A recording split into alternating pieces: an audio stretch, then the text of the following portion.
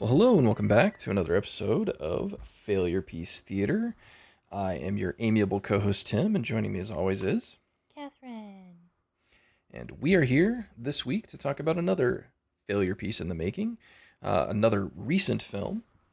This time, Josh Boone's The New Mutants, the last film to be released out of the 20th Century Fox machine that churned out dozens of X-Men properties in a short amount of time, and the last official film to be released by 20th Century Fox Studios in general, forever. Which I don't know if that's a good thing or a bad thing, but the X-Men are Disney's now, bitches.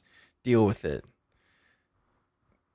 I guess I I'm don't okay I don't have good feelings about that. I am still very interested to see exactly how they plan to incorporate them into the existing MCU.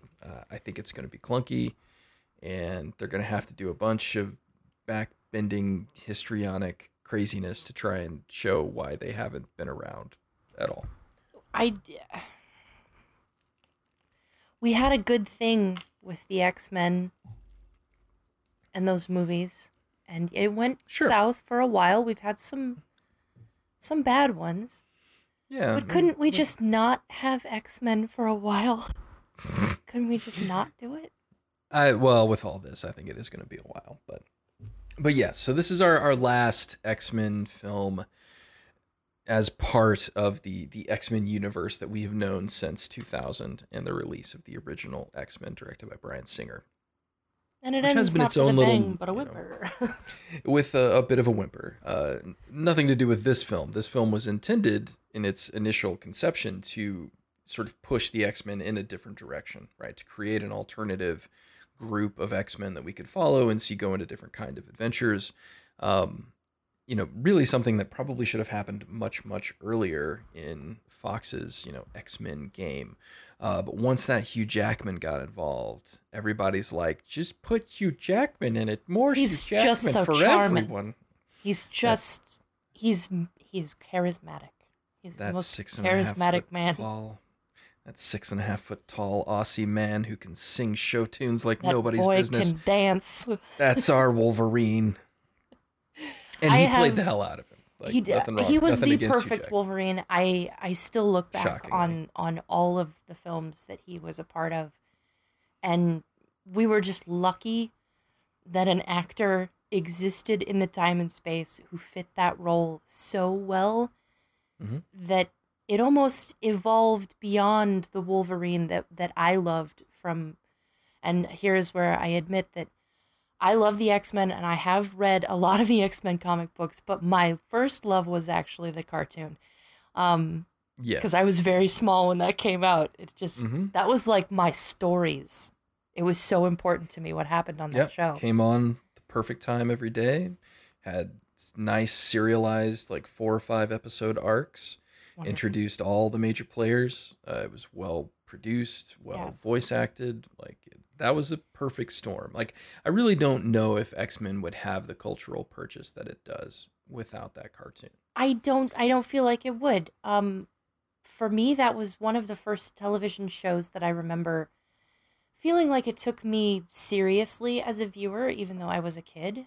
And the Mhm. other one was Batman the Animated Series, which had the same kind of vibe to it. Um, that it almost doesn't feel like it was meant for kids, even though it was marketed to kids. And I think a lot of people get that same feeling with stuff like Avatar The Last Airbender now. Yeah. That it's just, I can't believe they made this for children. Right. Um, Avatar, Airbender, Steven Universe, like it's much more common now to see a children's quote unquote oriented property delve into dark themes, difficult territory. In the '90s, we saw more of that. I mean, this is the rise of Cartoon Network, which would push some of those boundaries, and then would eventually destroy them with Adult Swim, and just throw out the craziest garbage that they could possibly come up with. Um, but yeah, no, the X-Men animated series, I don't know if not all the elements of it hold up really well now. The animation is actually, it looks pretty bad now, but at the time it was pretty top notch. But it told really interesting and complicated X-Men stories and didn't hold your hand. Yeah. And it was an exciting thing. It kicked off the toy lines. It kept X-Men in the public consciousness long enough for that first film to get produced, and then it went mainstream. And everybody knew who Wolverine was, which was cool. Nobody realized he was supposed to be like a 5'2" ultra hairy badass, but that's okay because, as often happens, Hugh Jackman's portrayal as Wolverine fed back into the comics, and now Wolverine is Hugh Jackman. He's a little bit more Jackman-esque, let's say. I love that they worked in a lot of the character traits from the cartoon into the film series with Wolverine in particular. Yeah, definitely. I mean, we actually watched, because of this episode, because of the New Mutants, we went back and watched some of the other X-Men films, because, once you get me started. And we watched X2 last night, which was just delightful. I hadn't watched that one in a long time. Yeah. And I would probably say that ranks very highly for me. It may not be my favorite anymore. It was for a long time. But yeah, X2 is really good. But the scene where he calls the guy Bub in the kitchen just gets me every time. Hearing Wolverine call someone Bub is just magical. He said that so much. Yes, I mean, that's part of the Wolverine vernacular at this point. But, it's been a long journey, starting with the cartoon and sort of this rise in popularity, and then you have this explosion with those X-Men movies. And then this general dying out of their popularity as people switched over to the Avengers. I mean, if we're being honest, they got superseded by another superhero team. Yeah, this was the superhero team that everybody loved. No one gave a shit about Justice League. No one gave a shit about the Avengers. It was all about the X-Men in the early 2000s. And now it's not.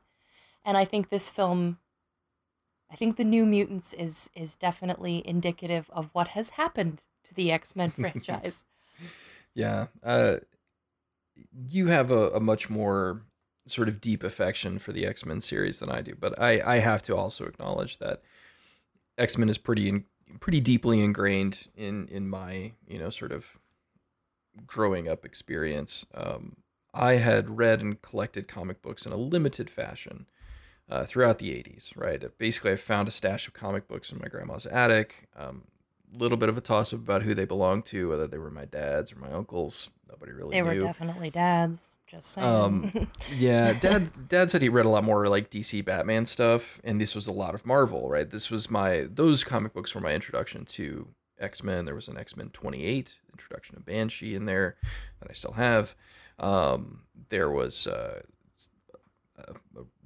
decent run of Iron Man comics, which is where I sort of fell in love with Iron Man. So I read comics, I knew comics from a very young age, but it was not really until the X-Men 1 reboot with Chris Claremont and Jim Lee in 1991 that I personally started collecting comics. And I was not alone. That comic sold millions of issues. I mean, like 3.5 million issues or something of that. But you were all about the Jim Lee for a while.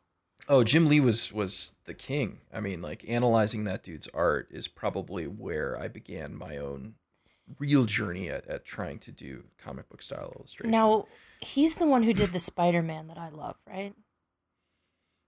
Does he have a really cool Spider-Man suit, or is that somebody else? I'm not good with artists. You're the artist. Jim Lee did Spider-Man. But I know Chris Claremont really well. Because I do love him. Like, he made I don't know, who am I covers thinking of? And stuff. I may just be thinking of a pinup of his from long ago. I don't know. Yeah, I mean, he definitely like I said, did. He did covers for Spider-Man and stuff, but I don't know if he ever did. I don't think he did a run of it, but I like his suit. I like the way he draws the Spider-Man suit, if I'm remembering correctly. Yeah, his take on it's always good. I always associate Spider-Man with McFarlane because he did the big eyes. He created the Venom suit. Well, I don't know if he created it, but like his version of Venom is like the one that is generally accepted as where people got into that character. Um, the symbiote suit had come from Secret Wars, but when they morphed it into Venom, he was the guy who was working on the series at the time.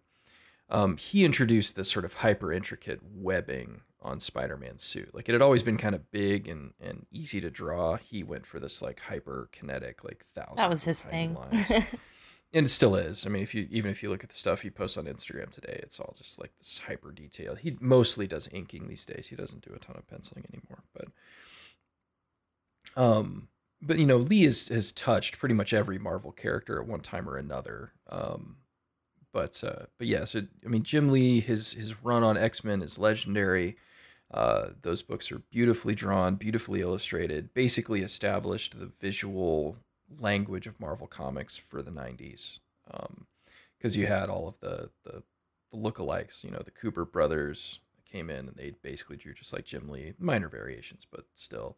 Well, I mean, this was back when we were giving Levi's commercials to comic book artists. It was just a wild time. Yeah. You could actually Yeah, I copy mean- someone's style like that.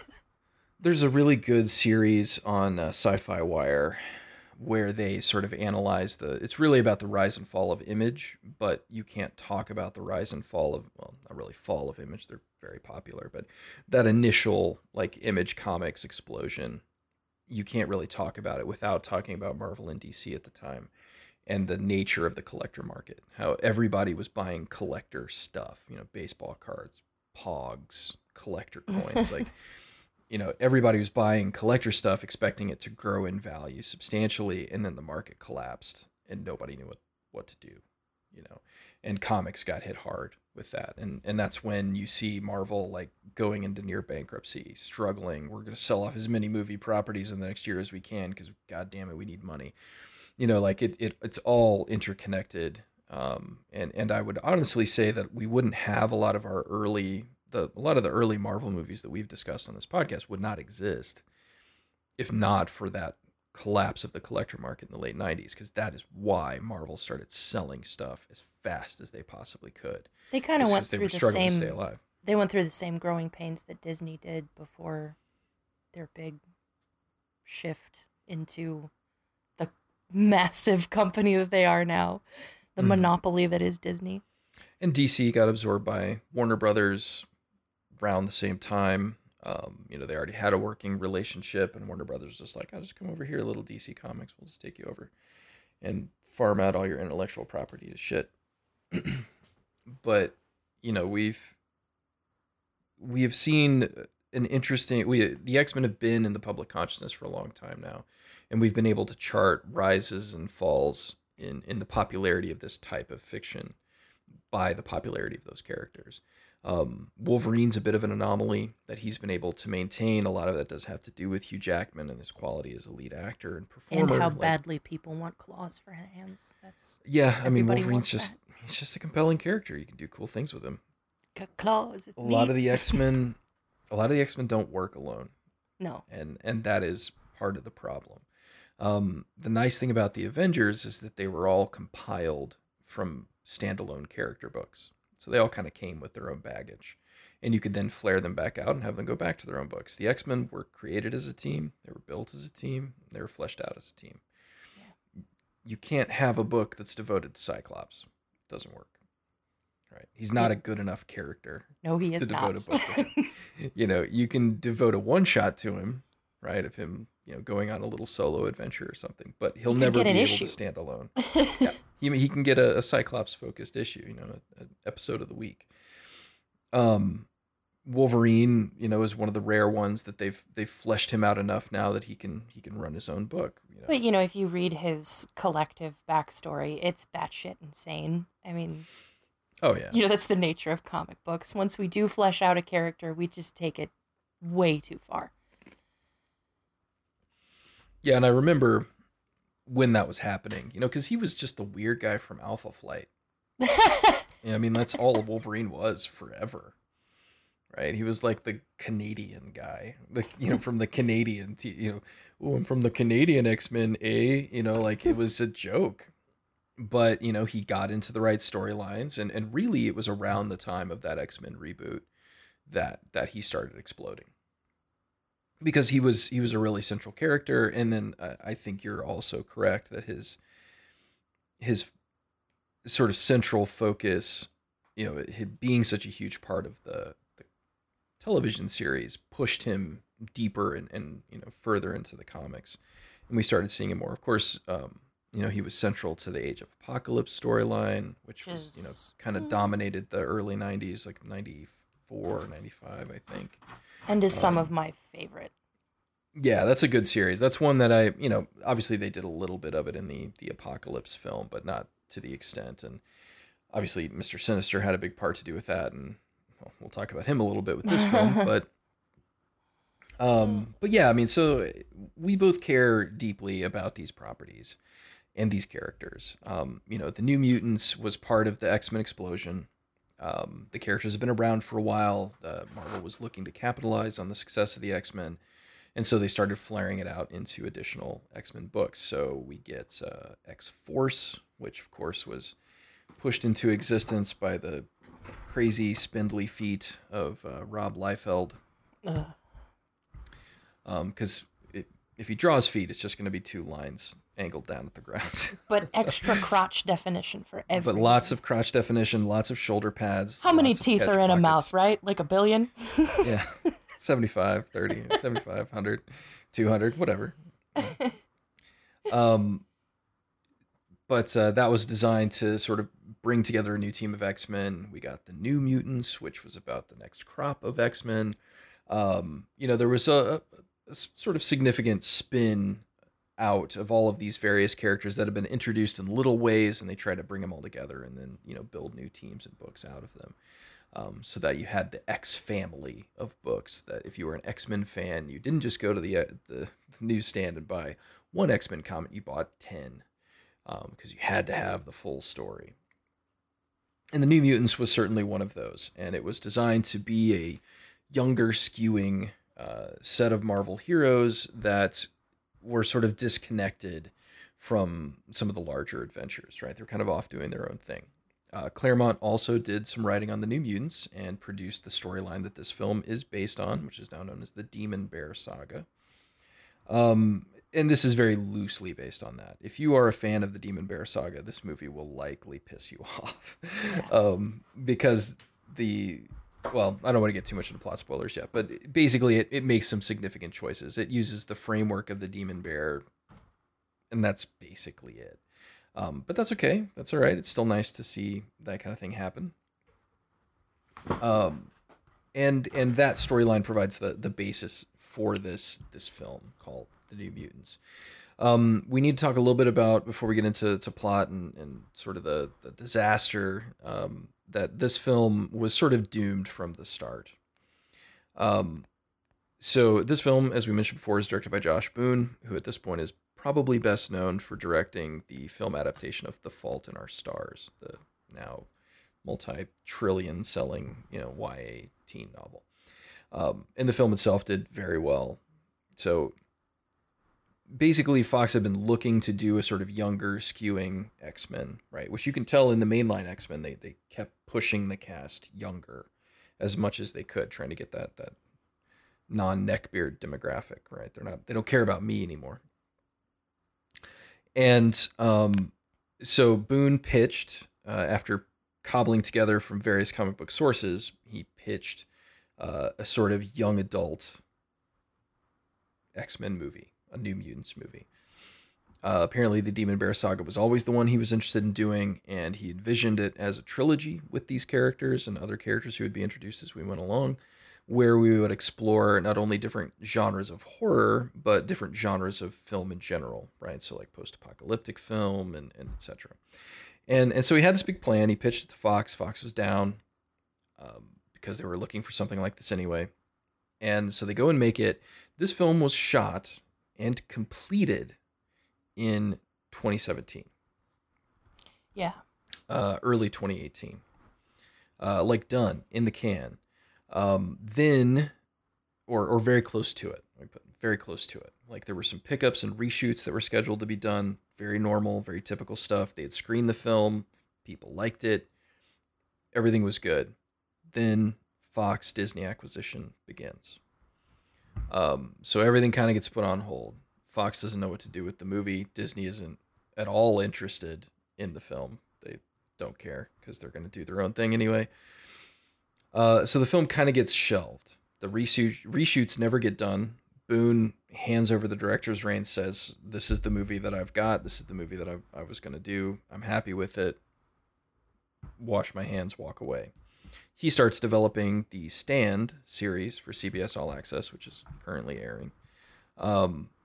And he's done. Like he didn't have anything left to do on the film, so he left it behind. Film sits on a shelf for a year. Nothing happens with it. Disney, either because of a contractual arrangement with Fox or because they just had this movie that they needed to release to try and make a little bit of cash, decides that they want to put it out. So they call Boone back. He hasn't looked at the movie for a year, and they say, "Do you want to like put the finishing touches on it?" Apparently, some of the special effects weren't even done yet, because all that stuff had been just shut down unceremoniously.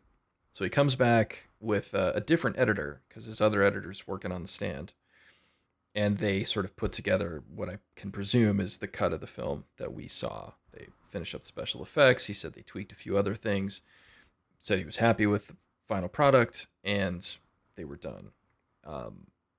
I've read some articles. There's a Vulture article about the sort of nature of this release for the film that goes into some detail. Obviously, it's a lot of he said, she said. Who knows what really happened? But according to a few sources, Fox was never really happy with what Boone made. Boone set out to make a YA X-Men film, and he did that. But after the success of It in late 2017, when they released the first trailer, they really amped up the horror elements that were in the film, because there is a horror component to this movie that's justified by several things that occur in it. And they really amped those up, got a good response, told Boone, add more horror stuff, which he apparently resisted at every level and said, "No, I don't want to add more horror stuff. There's plenty." So Fox kept trying to like get him to they would come bring people in, rewrite the script, do this. He would say no.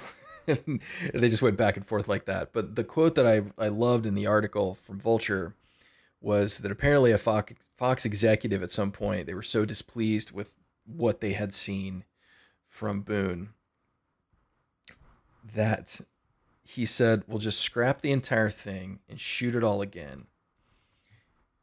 Even if it costs the exact same amount of money that we've spent, it'll still be cheaper than our cheapest X-Men movie."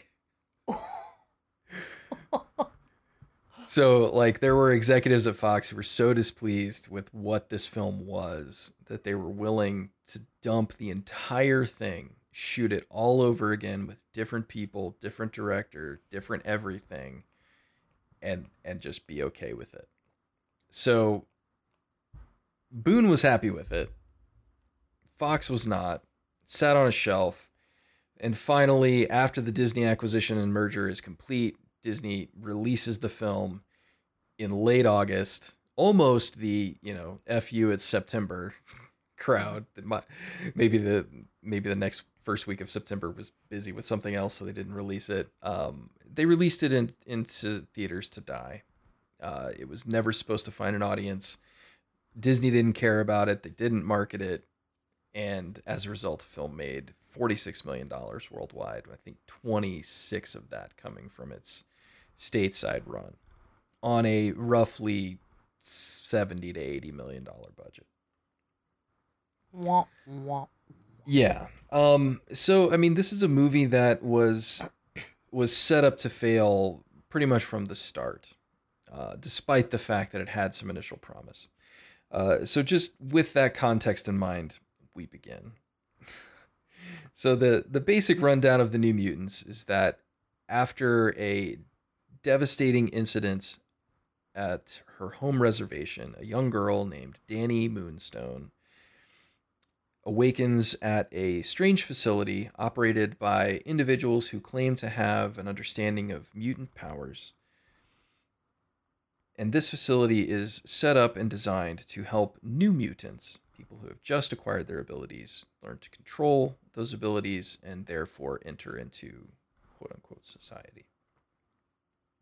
Over the course of the film, we discover quite a bit about each of the new mutants who are at the facility, and of course, how Danny's developing powers affect both herself and them.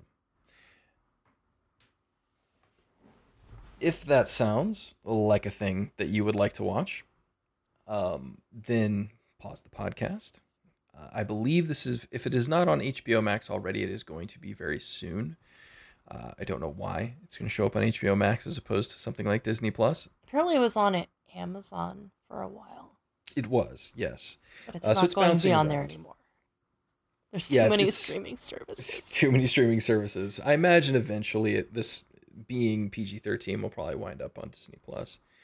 But I don't know. There's people that say bitch a lot, and maybe Disney Plus doesn't allow that. I don't know. They do say some nasty words in this. There's some nasty words. Viewer beware. For grown-ups. But in short, this is The Breakfast Club with mutants. That's what this is. And it was designed to be that. Boone basically indicated that from the beginning, that that's kind of what he wanted to do. And it's got some charm. It's not perfect. It is definitely a flawed project. But my theory is that there's going to be in about 10 years, there's going to be a 14-year-old who discovers this film on some future streaming service, and it becomes their freaking jam. They're going to love it. I think I know some young people right now who would yeah, like honestly, in 3 or 4 years, my daughter will probably just think this is the coolest shit she's ever seen. And she won't be wrong. But so again, if this is something you would like to see, go check it out. Come on back, because we're going to break it down and talk extensively about the New Mutants. So let's discuss the failure. As I mentioned already, it's made $0, but it also was a critical failure as well. It has a 34% on Rotten Tomatoes with 120 current reviews and a 56% audience score with only, and it's a new enough film that they're doing the verified ratings thing, like you have to have verified that you've seen it, but only 2,600 audience score ratings, which is very low for a major release. I mean, this thing released in 2,500 theaters, right? It's not like it just like snuck out. It was available and no one saw it. Again, being released in the middle of a pandemic when theaters are closed or basically people are being told not to go, probably had something to do with that. But here we are. So a few of the reviews, again, most of the newer reviews, they all harp on the same things. So I just tried to pull some that had some interesting takes. So first is Amy Nicholson writing for the New York Times. The original New Mutants comics debuted in 1983, the year Johnny Ramone howled for psychotherapy, and its punkish, expressionistic pages wafted spray paint. Boone's version is set in the 90s and wallows in Gen X ennui. So if you read the whole thing, I'm not a huge fan of Amy Nicholson. I think she generally is pretty on point. But her whole thing with this is that the movie lacks sort of the punk spirit that defined these characters in the first place. It's just more quiet and melancholy and contemplative, right? It sort of lacks the, sort of screw you, Sex Pistols, Johnny Rotten, revolt punk is dead, of so. And yeah, I mean, that was kind of my reaction too. It's like, nobody gives a shit about punk anymore. Sorry. Like, I mean, there are definitely people that do. I mean, I enjoy popping on a punk album from now and then too, but now and then as well. But nobody's screaming for the Ramones to come back into popular airwave. To rise from the dead. That's right. Get up there. I'm sorry. I don't care if you're a zombie. But in any case, the film does lack. It doesn't really have much of a, let's call it a driving spark. Right. It sort of languidly moves through its beats. And so I see where she's coming from. Eamon Warman from Empire Magazine, despite a game cast, the New Mutants horror elements aren't very scary.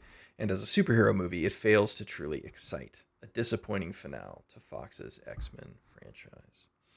And this sentiment was very common. Is that, I mean, in sort of a roundabout way, what this guy's saying is this movie is boring, and yeah, kind of like, given what the X-Men films have established as de rigueur and normal, this film doesn't really have any of those, right?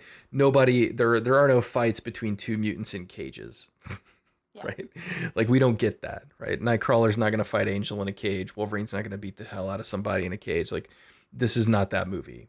There is action and there are action beats, but they are not the point of this movie. And so if you go in with those expectations, those like giant blue light shooting into the sky that's going to end the world, the stakes in this are much smaller, which honestly I think is a good thing. I think it's what I like about it the most, is that this is not an X-Men movie where, you know, Oscar Isaac in blue face paint is trying to rip the world apart, right? Like, and I'm okay with that, because not every story has to be that. But if you want that out of an X-Men movie, this movie's not going to give that to you. Not at all. You could call it, and this is Ed Potton from the Times UK. I will say, of all the reviews that I read, most of the positive ones came out of the UK. They were much more down to vibe with this movie than US critics were. Again, and that's a very generalized statement there, but like, there were several UK outlets that were like, this is actually okay. This is pretty good. This one was not. Times UK, you could call it One Flew Over the Mutant's Nest if it had an ounce of wit or personality. Which, again, pretty harsh, but not without its merit. Not without merit. I honestly think one of the reasons why this movie did see the light of day is because it has Anya Taylor-Joy in it, who is just hot right now, blowing up with that Queen's So is Gambit. Chess. That's right. Chess is cool now. Huge. And I think that her, school. you know, sort of budding star power probably pushed it over the line for Disney. Yeah. But she is not good in this. No. Her Russian accent is real bad. Even like if you look at it as like a comically bad Russian accent, which they sort of do in the Deadpool movies with Colossus, you know, like they just play up like, oh, this is right, a bad accent. But it's and traditionally his accent is supposed to be over the top ridiculous. Right. And kind of cheesy. But hers is just bad. Right. It's not like bad, cheesy, like, oh, nudge, nudge, you know, Russian it's like accent. We didn't hire a vocal coach bad. Yeah, like we didn't have time to practice this dialect. Just do your best cartoony Russian accent. You'll be fine. Yeah. Everyone can do a Russian accent. Just leave out article, okay? Make it sound as stereotypical as possible. Right. Yeah, make it sound like the Bert Kreischer, the machine bit. And then occasionally just slip in and out of it. That's just forget that it's happening. But so, I mean, there is definitely some lacking in personality here. Also in how the characters are presented, right? I was talking about this with my wife earlier, because she watched a bit of this with me as I was prepping for the podcast. And one of the things that I really loved about It Follows, right, was like, It Follows, while it is a horror film and it is mostly plot driven about, you know, girl escaping horrible thing, that movie knows when to slow down and just let teenagers have conversations about like things that teenagers would have conversations about. Mundane, boring, you know, what's up with your mirror? Like, why are you looking at it all the time? Like that kind of stuff. Why are you reading a book? What's the deal? Just the stupid stuff that we say. Yeah, like the dumb, glib, stupid conversations that teenagers often have, but that gives that, you know, in this movie that is about, you know, speaking of It Follows, that is about an invisible creature that's hunting you down at all times, and you have to constantly be vigilant to stay, you know, away from it. It grounds that film. It gives it a weight where all of those other crazy elements are bound together with things that you buy, which then enhances the experience of horror. This film needed that, right? We needed the just round table with these characters not talking about plot dependent things. And we get bits of it. There's little bursts of it, but not enough, right? Because we never really get to connect with the characters as a result. And I think that's what this review is hitting on, is that it just never gives time to develop these characters' personalities. And as a result, the film itself feels kind of personalityless and bland. Last one I pulled was Megan Navarro from Bloody Disgusting, an outlet that I typically enjoy. The concept behind New Mutants is a solid, intriguing one that could have reinvented the familiar, or reinvigorated, the familiar origin superhero story. Instead, Boone opts for genericism, ending the X-Men franchise with an angsty teen whimper. And this one I felt was the most apt at describing the large scale problems with this film. It feels a bit generic. It doesn't really put its stamp on anything, which I think the Nicholson review is also referencing. It just kind of feels bland. And as a result, it doesn't really sort of push it in any interesting directions when it could have. And it feels like it was designed to try and do that. So the common problems from my cold reviews: a lot of wasted potential, especially with a strong cast that generally works well. Many reviewers, as I got deeper into like the non-top critics, the nerds who read comic books, a lot of people were pretty unhappy with their handling of the Demon Bear saga, which, okay. A lot of people said it was empty and devoid of personality, that it looked and felt kind of cheap. Obviously, most reviews mentioned the situation with the studio and how the studio was kind of setting it up to fail, and many people just flat out said it was boring, that not enough happened. So with all of that in mind, I think we can begin our discussion, our briefing, our rundown of the New Mutants. Did you have anything you wanted to add based on that analysis of the failure of the New Mutants? I think people should be a little bit nicer to the superhero movies that are doing something different. Agree. Because I don't know. I'm gonna talk a lot about my distaste for the MCU approach to superhero design, because I feel like this film just actively threw it out the window, and I like that. I was happy about it. Yeah, I think one thing we can't really overstate is that this is such a divergence from the normal X-Men movie that it's kind of shocking. Right? Like, this is just not what you would expect going into an X-Men film, and that alone, as somebody who has seen all of these movies and watches most of these, superhero films in general, that I found genuinely exciting. So I have like this weird, even though this is a problematic movie, like it's not a great film, I have this little soft space for it, because I'm like, but dude, look what it's trying to do. Yeah. Look at the type of story that it's trying to tell within the X-Men universe, right? Again, there's no Magneto in this movie. There's no Professor X in the wheelchair, although he's hinted at strongly. He was supposed to be in it, I think. There are some places where it seems like a pickup or a reshoot might have been appropriate.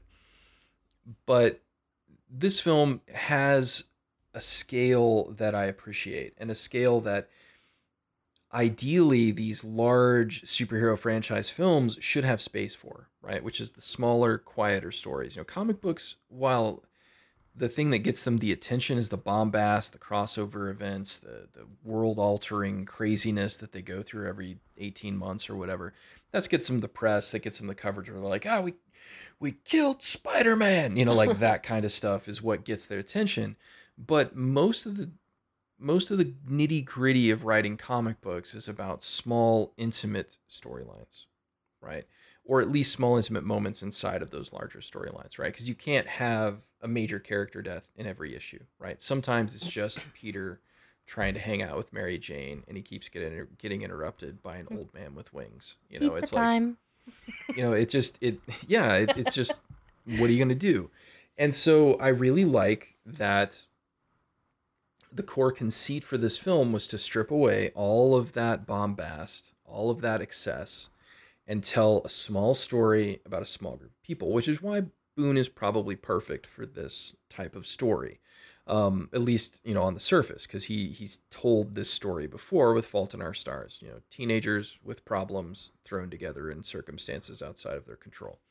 Go, right? And the great thing is that the X-Men have always been a parable of pubescence, right? They have always been a parable of the transition from childhood into adulthood, the metaphor of figuring out who you are, which is why I think X-Men and X-Men stories resonate not only with people of that age, 10 to 15, but also with people who have struggled with things like gender identity and people who have struggled with sexual identity, because the X-Men are an open space where character, I mean, if you look at what happens to an X-Men, man, right? Okay, I started as Scott Summers, right? But then this thing happened to me, this change that's a part of who I am, right? It's an essential component of my biology.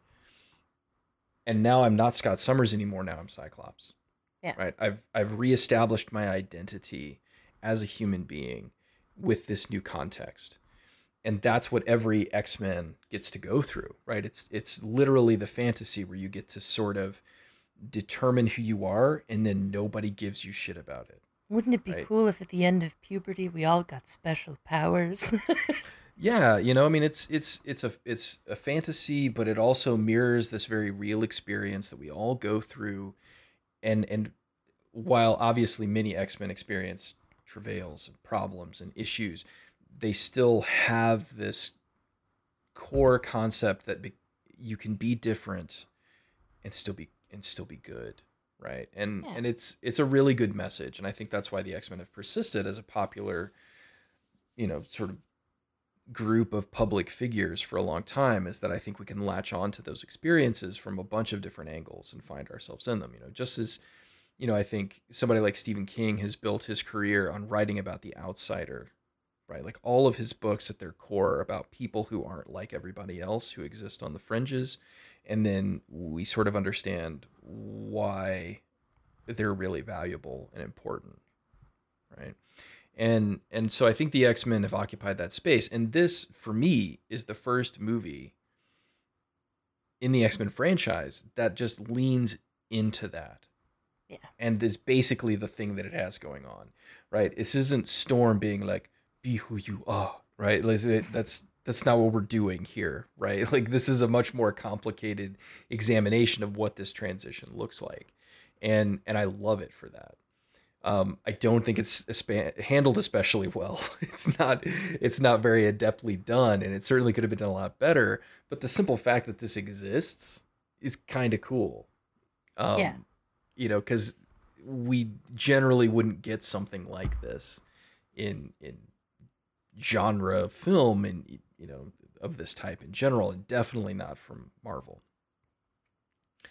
So the film opens with, and I know this story has been told over and over again. I think I watched a movie not too long ago that basically told the same story in it.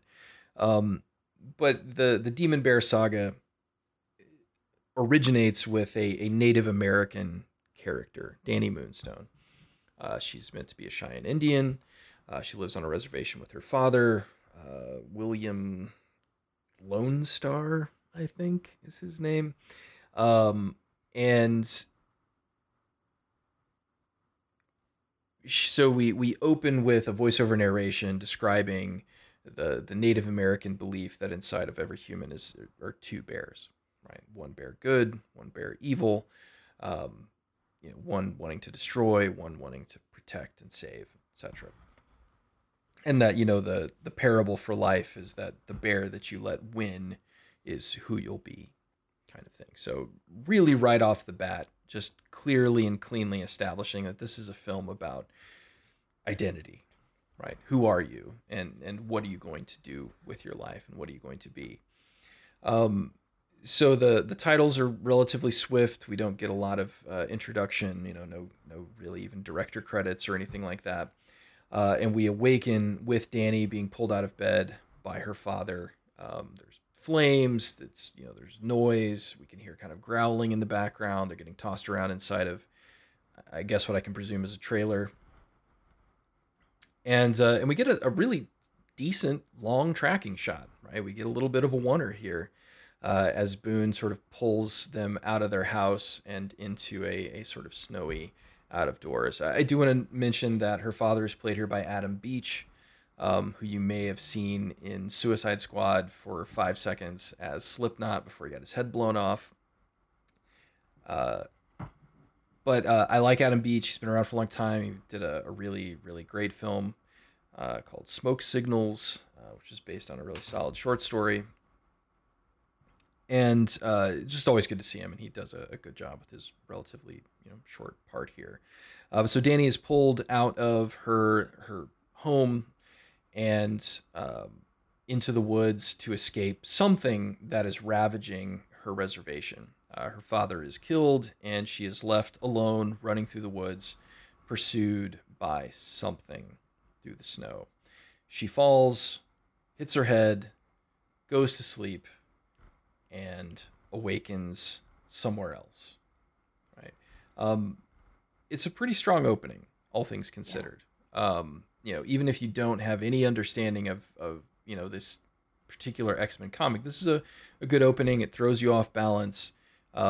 We get a little bit of important background about the character, because really, and this is one of the weaknesses of the film, and I'm curious to see what you think about it. The only thing it seems interested in revealing to us about these characters are their troubled origin stories. So the writers were very interested in helping us understand what trauma brought each of these characters to this facility and sort of kicked off their change into mutants. But it doesn't really seem interested in going much deeper than that. Yeah. Right? It's flashback vehicles. But so we sort of get the start of that with Danny here. She awakens, and she awakens to see a face staring down at her from a vent in the room that she's in. So somebody's in the vents. And here's where the cast starts to get introduced. So again, one of the things I think is great about this film is that it has an incredibly small cast. There are like 8 people in this movie, and that is it. And that is another thing that I absolutely love about it. I love a movie with a small cast. And I'm thinking to some of the other films that we've talked about that have really small, really good sort of ensembles, like Session 9. That was just a good mix of a very small set of actors.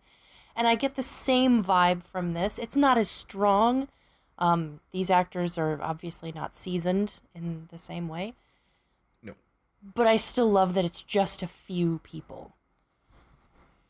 Yeah, I mean, because the X-Men movies, especially, the one that released before this one, X-Men Apocalypse, has a sprawling cast, right? I mean, there's 25 X-Men in that movie, and then like 15 bad guy X-Men. And I feel like part of the thing with the X-Men franchise is, look, it's so-and-so. Because I do that with every single one of the X-Men movie. I'm probably the most annoying person to watch them with, because I'm like, hey, look, that's Banshee. Right. Or I'll be like, oh, look, that's Jubilee right there, sitting in the classroom for a split second on 2 camera. seconds. That's Shadowcat. I pointed her out next too. So I feel like they leaned so hard into that spot the X-Men game that it ended up making it 10 times harder for a film like this to peel back some of that cheesy stuff and try to just make a movie again, because now people expect it. Right. I need to see my X-Men eye candy in order for this to be a real X-Men movie. What do you want to see? Speedball? Yeah, dude. Gonna pick on Speedball. Awesome. And so the limited nature of this cast, I think, is a bold choice, but ideally one that would have played out a bit better than it does, but I'm still very pleased that that's the choice that they've made. So Danny awakens in this facility with no memory of how she arrived there, which is one of the central conceits of this. Nobody seems to remember exactly how they got there. It's hinted that one of the characters we're going to be introduced to, Sunspot, came there willingly or was sent there by his parents, but even that may not necessarily be true. The sort of cast that we're about to meet, they're all kind of isolated from each other, and inherently distrustful of each other at this phase, which is a good place to start. So we're very quickly introduced to the girl in the vents, who will come to find out is Rain, also known as Wolfsbane. She can turn to a wolf. I don't know if you guys know that. She can.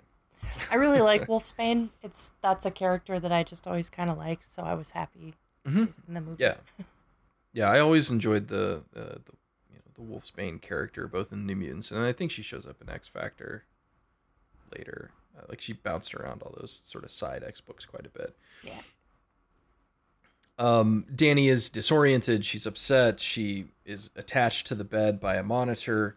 Can't leave. So I like this scene. Again, it's very small, but it tells us a bit about Danny, that she's not just going to lay there and take it. She's going to get up. She's going to try and do something. She's going to try and change her situation, figure out what's going on, which I think is a fairly straightforward piece of visual storytelling, but important for the character at this point because we really haven't seen her do much yet. But then we are introduced to the Doctor, right? And the Doctor is played by Alice Braga. I love her. Yes, I have to say I'm a bit of a fan of Alice Braga. I would imagine a lot of people probably know her from Predators. She played an Israeli Defense Force operative in that particular Predator film. Or I Am Legend. She was very good. She's done quite a bit at this point. But she plays Dr. Reyes, who is the sort of mysterious purveyor of this facility, and really the only person that they ever see. There are no other people at this facility. She seems to just be running it herself. Reyes, and she's both psychotherapist, medical doctor. We don't really know. Yeah, she says she's a doctor, but we don't know what kind of doctor. Her lapel. That's if you're a careful X-Man watcher, you probably recognize the logo, but we'll get there. It's intimated pretty much right from the beginning that this is an X-Men facility, right? Did you get that impression? Yes. They were kind of trying to build that up. She talks a lot about my benefactor. Well, and they as a way of identifying mutants, that kind of thing. Yeah, and of course the way that the hospital, I did, and I half expected to see Professor X at some point, or at least have him mentioned, until it was very clear. I mean, it is fairly clear early on that it's not that. I mean, you think that for a minute, but if you're paying attention, so they set it up with the hospital sort of drawing some really easy comparisons to, Xavier's school, just in terms of, I don't know, sort of the old character and charm of it. I think that they purposely made them sort of look like they could be in keeping with the same vibe. So it throws the audience off a little bit, but I don't think that lasts very long. Not for me, anyway. No, it's a premise that gets dismissed, but I appreciated the effort, or at least the desire, to make it seem like this is like an X-Men training facility, because that's what she's told, basically, that this is a facility for new mutants, ding, ding, ding, ding, ding, there's your title, to sort of figure out their powers in a safe place so that they can then re-enter society and not, cause harm or destruction or whatever. And that she's here to help these mutants make that transition. So, Braga is good at playing this sort of reserved figure that we can't quite read at this phase of the game. She seems nice enough, but definitely there's something else going on behind the scenes. She's not really loving. She's not really warm, but she seems at the very least concerned about Danny and the other clients. Yes. So it is a medical facility. This was shot at, I believe it's called Medfield Hospital. It's an abandoned hospital. It's where they shot Shutter Island, or Sorry. chunks of it anyway. Didn't mean to laugh. What's that? I didn't mean to laugh. It's just, can't believe that was a Scorsese film. I know, right? And one that did very, very well. So Danny is sort of taken back to her room. She's got clothes there, and basically is told, you're going to be here for a bit. But the emphasis is that, this is a safe place. You don't have to be scared. But there are lots of questions to be asked, right? How did she get here? How did they identify her powers and that they had been triggered? How did they find her after that occurred? There's lots of questions. And I think we're legitimately supposed to sort of ask them, but then not dwell on them, which, again, could cause a problem for some people. So the next major scene is Danny's first group therapy session. So Boone, as I said, sort of set out to make a YA film. That was what he was interested in doing. And so this is, we could call it The Breakfast Mutants. We could call it The Mutant Club. Whatever you want to, whatever label you want to put on it. This is Boone's attempt to inject a little bit of John Hughesification into the X-Men universe. And how successful do you feel he was in attempting to do so? What do you think? Well, I don't know. I don't know if the word success is really fair, because there's a lot that works and there's stuff that doesn't. I don't know. You first. I want to know what you think. I want to know what you think. Oh, sure. Okay, so I'll tell a little bit of myself here. I have a comic book story that I've written, or I wrote it a long time ago now, that is all about a superhero support group, or a support group for superheroes who have lost their powers through various means and now have to deal with being powerless. And so they have a support group that they get together and try and reconcile the shit. Yeah. And so I have always been fascinated by the idea of these powerful superheroic beings feeling so vulnerable that they would actually gain something from a group therapy session. I find it an endlessly interesting concept to try and mull about. And so I love that component of it. I think Boone is working very hard to sort of compress these characters into these sort of John Hughesian archetypes. Like Sunspot's like a Brazilian jock, and then Anna Taylor-Joy's like, the bitchy upperclassman, and the kid from Stranger Things is Stranger Things boy is Judd Nelson or Judd Hirsch, whoever he was in Breakfast Club. I can't remember his name. I don't know why, but I thought of the little group meeting from Wreck-It Ralph. Yeah, that that's really part of it, is that if you're going to write a group therapy scene, you should know how group therapy is conducted. And I really don't think they do. No. Because you don't just go around the room and like ask random questions of people and see what happens. Like, I guess you can, but that's not typically effective. Typically you want to have like a more specific objective in mind. But really all the first group therapy scene is establishing is that Anya Taylor-Joy's Ileana Rasputin is a mean, terrible person. Like, that's really all it is. And we do get a little bit of a window into Rain's backstory, which, again, the only thing the film scene's interested in revealing about each of these characters, not their wants, their hopes, their wishes, their desires for the future, is their tragic backstories. And so Rain sort of indicates that.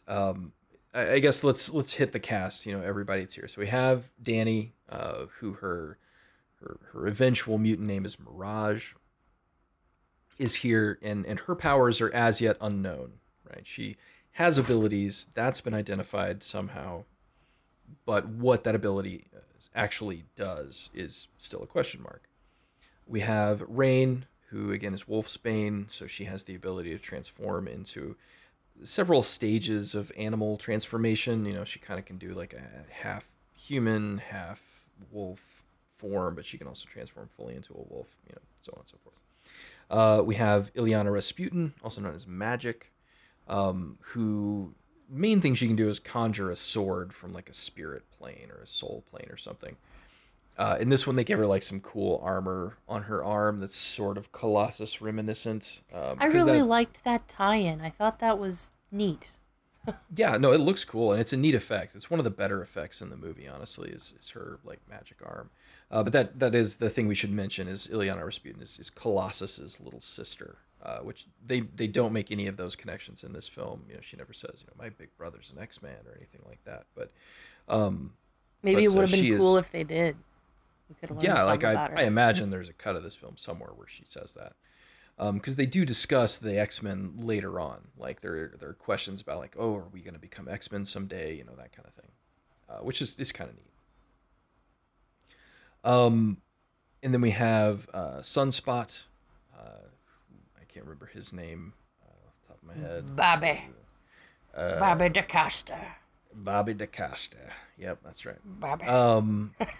And so Sunspot can generate, you know, solar flares basically in his body, manipulates solar energy. He gets real hot. He's the Human Torch. He's just another one of those. And then we've got Sammy Guthrie, also known as Cannonball. Cannonball.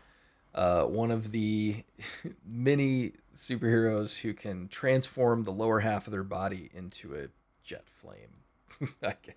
The coolest power ever. It's pretty neat. Cannonball's an okay character. He's not bad. But so here this he's played take by on him is interesting. It's interesting. Again, it feels like they built his character out to fit with the teen trope archetypes that they were desperate to sort of capitalize on, more so than you know, being honest to the original character, which is fine. It's whatever, you know, nobody cares.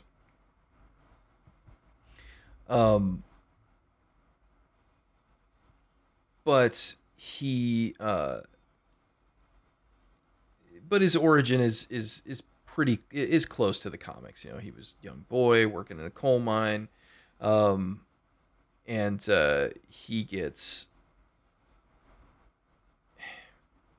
in this version. You know, I guess it's a bit of a spoiler. He's working in the coal mine, his powers activate, and he winds up killing a bunch of people, causing a cave-in, presumably, including his own father.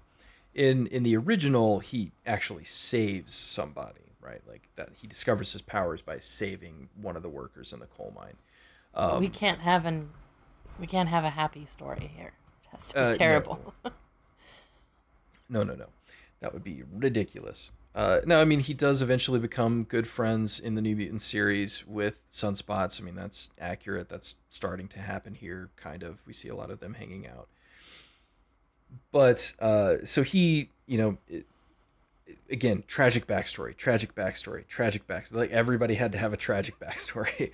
and again, that's fine, but it would have been interesting maybe if Sam was a bit more stable, right? Not punching himself to death in the bathroom with his cannonball arms because he's so angry about his past, you know, that kind of thing. But, you know, that angst, there is going to be an audience that thrives on and responds very powerfully to that angst amongst these characters. So I get why it's there. I was more upset about the accent. Yeah, what is that? Like, I get the high Kentucky accent, like, that's fine.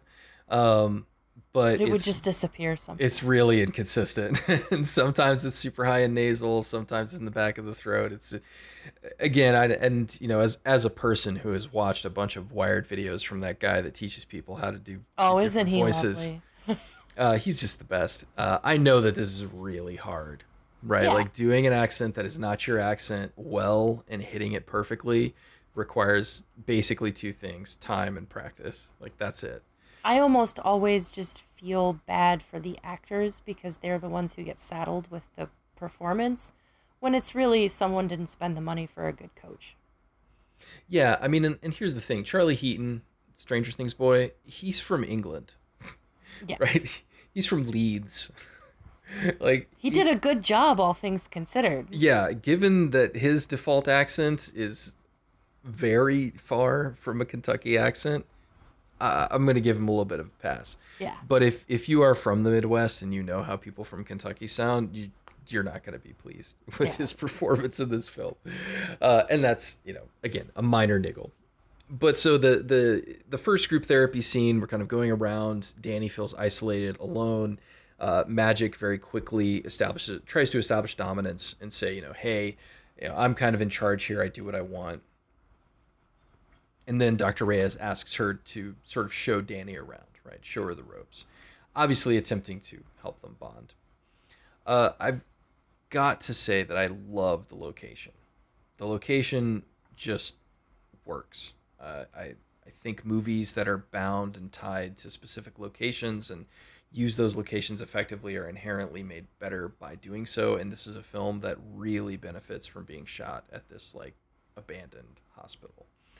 They fixed it up. It's not like Session 9 falling apart or anything. Like it looks like it's supposed to be an operational facility, but it's empty. The hallways are clear. There's nothing around. It's just a building, and it's surprisingly effective as a locale for this.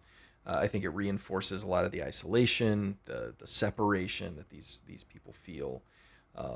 And it's got a little bit of future tech thrown into. I guess we'll mention real quick that Boone originally intended to have this be set in the 90s. That was kind of his initial visual goal. And that is super obvious to me watching it. Like, I straight up thought it was supposed to be a 90s period piece when I finished it the first time. It does have its fair amount of, like, future X-Men, tech, security cameras, blah, blah, blah. But the style of dress, the overall decor, it feels like 1993, 1994. It really does. And I honestly think that would have been fine. Like, I think this would work really well as a 90s period piece. But it's not, and that's fine. But on her tour of the facility, Magic convinces Danny that if she just runs fast enough, she can probably make it to the next town over. Dr. Reyes tells them that the nearest town is 20 miles away, so there's no point in trying to run. Of course, Danny, feeling isolated and alone, she wants to escape. She hauls ass for the borders of the facility and then runs smack dab into some kind of energy wall, right? She finds out that this is not just a facility that she can leave whenever she wants. She is indeed trapped here by some unseen force. We eventually find out that this is a field erected by Dr. Reyes herself, that her mutant ability is creating shields and barriers. Which is kind of cool, right? It's neat that, the person you would put in your facility to house a bunch of mutants and keep them under control would be somebody who can erect impenetrable barriers that they can't get away, regardless of what their powers are. So that's pretty cool. She would have to be an incredibly powerful mutant to maintain that, though. Yeah, especially while also holding things like group therapy sessions. Yeah, because I'm thinking to, like, Professor X, and he's one of the most powerful mutants in the entire X-Men canon, and he still has to concentrate to, like, do his thing. So I'm wondering, like, man, how advanced are your mutant powers that you can just put a force field over an entire campus like that? She's very powerful. She's just really, really good at what she do. You don't think about it so much. Don't worry about it. Don't worry about it. That's and you can tell that's the character they invented for the film. She has no analog in the X-Men universe because no mutant can do what she does in this movie, and that's okay. So Danny is trapped. She makes that realization. We do get to see a dog running behind her as she's running towards the thing, which we find out later is Rain. And of course, in her "I'm a giant terrible person," Magic, makes fun of her, calls her Pocahontas, which that's gross. And intentionally so. I mean, you're not supposed to agree with her or anything. Yeah, you're supposed to hate her pretty hard. And they do try their best to circle back around to having you like her again once you understand a bit more about her. However, it's weak, the reveals Yeah. that we get for that character, and I don't think they make up for some of the really, really racist things that she says. Yeah, like as a character, it's one of those things. It's all about scale, right? Like in Star Wars, you kind of know that Kylo Ren's done for when he kills his dad, right? Like Yeah. he's like, oh, you can't come back. This isn't gonna end well for him. And they kind of go the same place with Magic, where she's just not, she's just too bad here, and not in like a snarky, endearing way, just in a like, wow, you're terrible. The only way to balance it was if we might have learned more about her. Yes, and not just her quote unquote tragic backstory, TM. Yeah, but more. Yeah, like who are you, and what are your goals, and why do you care about this, and why are you treating this person so badly? So then we get, there are some leaps in this film that are not necessarily justified by what we know about the characters at the time that they make these decisions. So Danny she had said once before that she would rather just be with her people, right? Like I don't want to continue living if my people are dead, right? So if my dad's dead and everybody else from my reservation is dead, then it would be better if I'm just dead with them.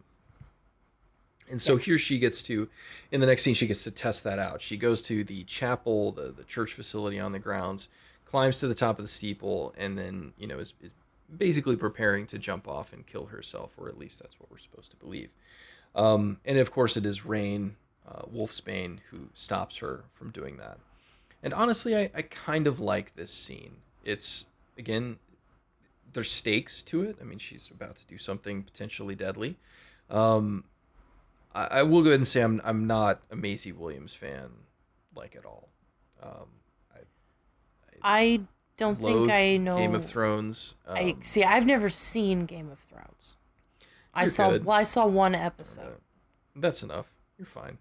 I mean, I tapped out after season 4. I think I followed it up until that point, maybe a bit of season 5, but it was just so rapidly going downhill that I couldn't be bothered to care, and then I was justified in that lack of care by how terrible it all kind of came down. But she's best known for that. She has done other things. She seems to be a fine actress, but I've never gravitated towards her and said like, wow, oh my god. But she's okay here. Again, her Scottish accent is not great. It's fine, mostly. I did watch a YouTube video from a Scotsman who reviewed this, and he was like, it's total shit. Like, she needed to stop. It was really frustrating listening to her make this terrible Scottish accent. That's how I felt about the Kentucky thing. Right. It's like the accents you can pick up pretty quickly. It hurts when people get it wrong.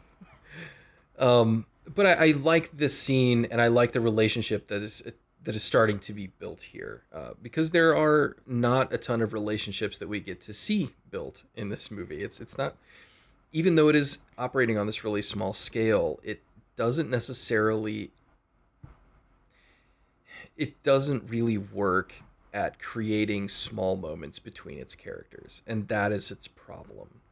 Is we need more of character building. The only relationship that gets built out in this film is the relationship between Rain and Danny, which eventually turns into a lesbian relationship, an open one, which is good. Like I was glad that stuff was to handled see that. really well.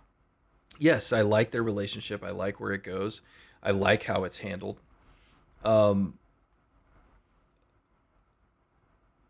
But it doesn't really serve the story in any significant way. The fact that they fall in love and start developing a relationship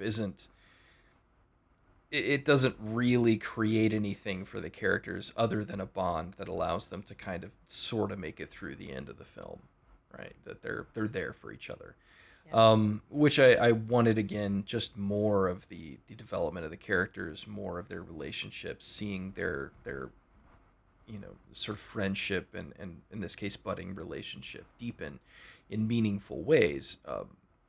Unfortunately, most of the relationship development time is spent with Rain delivering exposition about the facility and the people and because Danny now feels comfortable with her, she becomes that vehicle rather than them being able to have conversations about themselves or their goals or any of the things that you would actually talk about if you were in a relationship with somebody.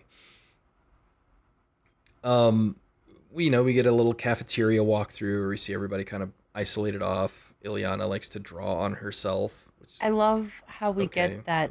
We get that almost monologue-y style conversation where it's like, how come no one else in the cafeteria can hear you openly talking about right, them? like you're straight up talking about him as you walk by and nobody's pissed off that you're talking about them. That seems unrealistic and unlikely. So, again, it's one of those things you get a little and then you get a little taken away with this movie, right? Like you get a little thing and you're like, oh, cool, right? Relationship between these two characters, great. Not really executed, not really doing anything. But, it is doing, from a story function, it's helping Danny feel more comfortable so that she can start sort of meshing with the rest of the group, which we know has to be a thing that happens over the course of the film. So then we get the first night. And I do like that Boone has these characters doing the sort of mundane things that you would expect them to do if they were in a facility like this and didn't have anybody taking care of shit. Because there aren't orderlies, there aren't janitors, like it's just them. So, we get a picture of Bobby DaCosta doing the dishes, and then him and Sam are doing their laundry because nobody else is going to do it for them. But, it provides us with some interesting moments here. So they're talking a bit about their tragic backstories. It's clearly established that Bobby comes from a family with wealth. And then Sam is left alone in the laundromat as Danny falls asleep. So one of the things the film falls back on, and I imagine this was a choice made later to clearly identify the surveillance nature of, or the surveilled nature of this facility, is that apparently the cameras in the facility can monitor for mutant activity. Somehow. That's a thing. You can do that. When Danny falls asleep, the system detects some kind of thing happening, and at the same time we're shown Sam responding to a thumping sound in one of the dryers, which then leads to a flashback of his tragic backstory. Because what else would you flash back to but your tragic backstory moment? In general, I like these scenes. Because again, Danny's power, what she's discovering is that she has the ability to manifest your deepest, darkest fears, right? That her mutant ability is to create a mirage, ding, ding, ding, of the thing that you're afraid of the most. So Sam flashes back to the moment in the mine, or presumably the moment right before in the mine he blew up his first time as Cannonball and ended up either causing some kind of cave-in or just straight up murdering his own father. Right. And this scene is fine. There's nothing wrong with it. I kind of like that the walls aren't like real mine walls. They look like a weird hybrid between the brick in the hallway that he's actually standing in and the mine. This is one of the first horror scenes in the film. Again, one of the things that happened to this movie is that it was sort of unfairly pushed into horror film territory when it was never really trying to be that. And so these are the things that Fox wanted seemingly amped up in the movie, these kind of moments. So Sam has an encounter with the dryer. It causes his powers to go off, and he sort of slams into one of the other dryers in the facility and struggles to deal with what he's seen. But after that moment where it's clearly identified for us that Dr. Reyes is watching all these things happen and observing closely. So she has something to do. She's not here just to help them, right? So if you hadn't picked up on the fact that she's probably not trustworthy, this is the moment where you realize, oh, there's something else going on. Once again, Rain and Danny are thrown into a scene together. This time a shower scene, which, again, I kind of like the vulnerability of it, that they feel comfortable with each other. I have a feeling it was written just so they could show the W brand on Rain's back, since it's clearly established that she wears like big sweaters and stuff. Sorry, what were you saying? Well, that's the feeling that I got. It seemed like that was almost intentional because they needed to get this out there, but they didn't want to make the brand really visible because then they would have to do more with makeup all the time and make sure that it's consistent. Yeah, so they have to build that shower scene in. Not gonna put her in a sweet sleeveless tee. So I guess it's shower time for everybody, because right after, because that conversation really is about Wolfsbane's brand, where she got it. She doesn't want to tell Danny about it. It's part of my tragic backstory. I can't tell. And so, Danny's left alone. I wanted, scenes in showers. I like that it's not sexy at all. Like, they're not trying to amp that up. It's really more a scene about being vulnerable, being exposed. They reference again that the facility's all sort of being surveilled, but the bathrooms don't seem to have that kind of surveillance in them. So I really was hoping for a moment that would be more raw, right? Where these two characters might have a sort of deeper conversation, but it doesn't really go that way. So we get another group therapy scene. This time they're all practicing meditation. And Ileana is not into it. Rain seems game. Most people are kind of mocking it and making fun, but, okay, it doesn't really do much for us, but it establishes that these people are being thrown into situations together and being asked to congeal. And then we cut to Buffy the Vampire Slayer on TV. I really liked that.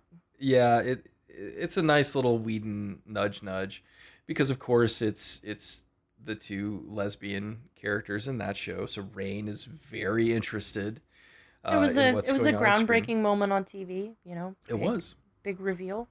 Yeah. So I liked that they had that in there, but as soon as I saw it, it's fairly obvious that they are going to get together. I can't wait for that to happen. Yeah, it's a bit of, visual foreshadowing that, these two characters are going to move beyond just being buds, which is good. I zero issues with that. My issues are that it's not enough. Yeah, there wasn't enough they just weren't in enough scenes together. Yeah, not where they're just trying to establish their relationship and be friends. It's just not happening. In that way, unfortunately.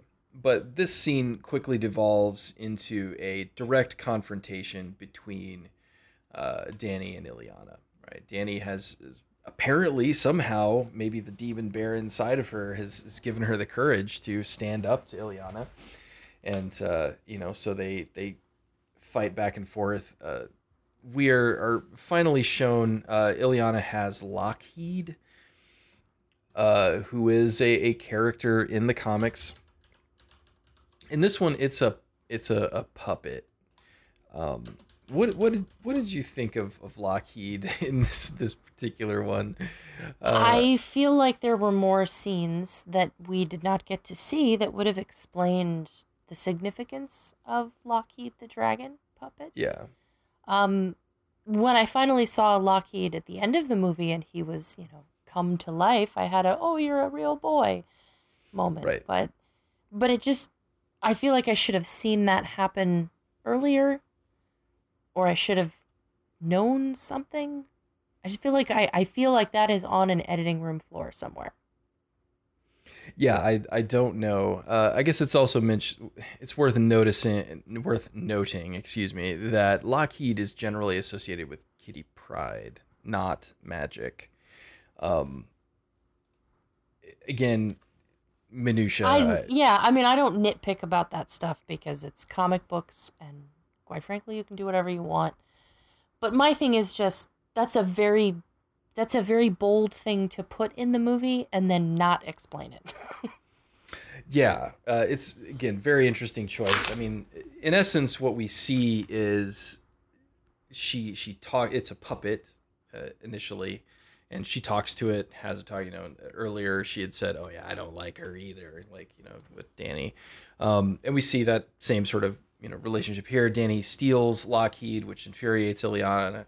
And they get into a physical altercation. Danny gets a couple of things, you know, a couple of shots, and then really this is an excuse to finally reveal Ileana and Dr. Rhea's abilities. So Ileana's stuff, as we mentioned before, it looks cool. Like it's neat, right? So she has a myriad of abilities, but here what we see is the conjuring of the soul sword, and then you know, kind of a cool armored Colossus-esque arm. And she goes to hit Danny with it, presumably with the intent to murder her, because I can't imagine that would have gone well. And Dr. Reyes comes in and puts up a protective shield to save Danny's life. And then they are both assigned to solitary. So this facility is really interesting. It's at one time a hospital, obviously meant to be, you know, a place to acquire therapy, to get help, but yet they also have these like solitary isolation cells. Their rooms themselves are straight up cells. So it's a really interesting facility, but one that, again, if you have any questions still about whether or not this is good or bad, this type of stuff should be firmly sort of pushing you into, yeah, this is real bad territory. Yeah. But we don't have time to wallow in these moments or, you know, think about the implications of being in solitary confinement in a facility where you are ostensibly meant to be helped, because we have to learn about Ileana's tragic backstory. And in this case, it is that she was abused by, I'm guessing, like members of the Russian mob. It's kind of what they look like, you know, like silk shirts and stuff. I don't know why I associate silk shirts with the Russian mob. But, sorry, silk shirt manufacturers. I'm sure your products are very valuable and nice. Also, sorry, Russian mob. You probably dress cooler than that.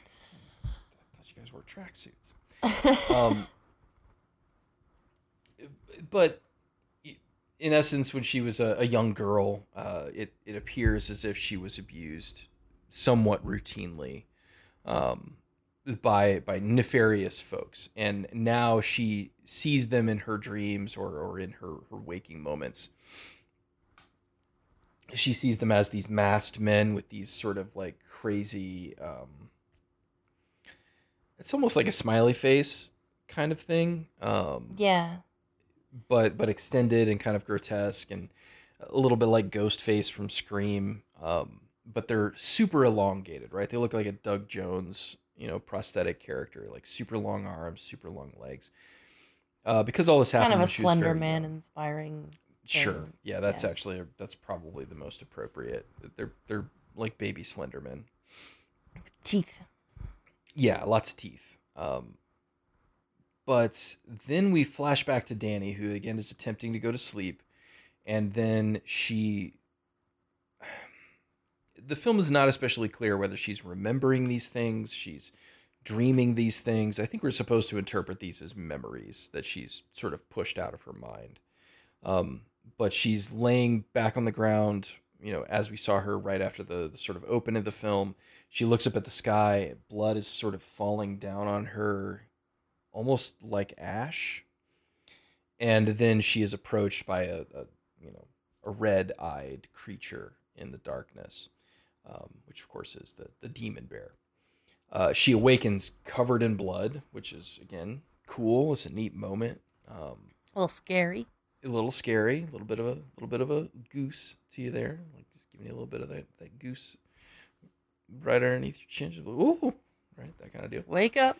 Because the audience might be falling asleep. That's right. Not a lot's happening. Keep up.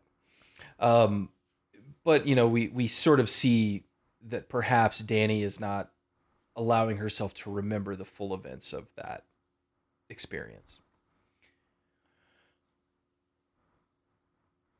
The This is one of the issues in general with this film, is that we've got all these independent storylines that it wants to start developing. What's Danny doing? What's Ileana doing? We want to see all these characters individually, and so we start getting all these little vignettes of them on their own, right? Little things they're doing on their own, which in a longer film, I think would have been okay. Yeah. But we're in the second act now, right? Like, we are clearly in the second act of this film, where we need to be like deepening our understanding of the characters. We need to, be clarifying our central conflicts, and all of that stuff is happening. But now all the characters are broken up, and instead of being together, they're kind of off doing their own thing.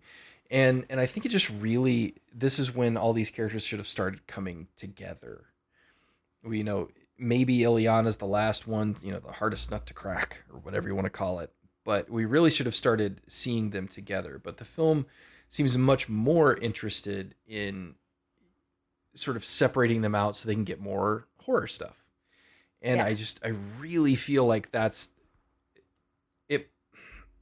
It may actually be the worst mistake the film makes, because the unification of the characters that we see in the third act of the film is really not earned, where they should be working to earn it here. The relationship shift with all of them confused me, where they're all friends now. And it just kind of happens. I didn't feel that up until that moment. And so I don't know, I just didn't buy it. So while Danny is recovering from her, memory of the demon bear, we follow Rain to confession. So it's established that Rain is a Catholic. Her tragic backstory involves the church. So she goes to confession. She says, "Hey, it's been a week." And there's nobody in the confessional, right? Again, there's nobody else at this facility, right? So she's doing confession to no one. But as she is sitting there, someone does appear. And it is the priest that caused her traumatic experience. And so we get, a little horror beat. He's kind of banging the doors around. That part was actually quite scary. I thought that was a very nice moment. And I guess of all of the horror moments, I feel like I'd fight to leave that one in. Mm-hmm. But it was about the only one that really worked for me.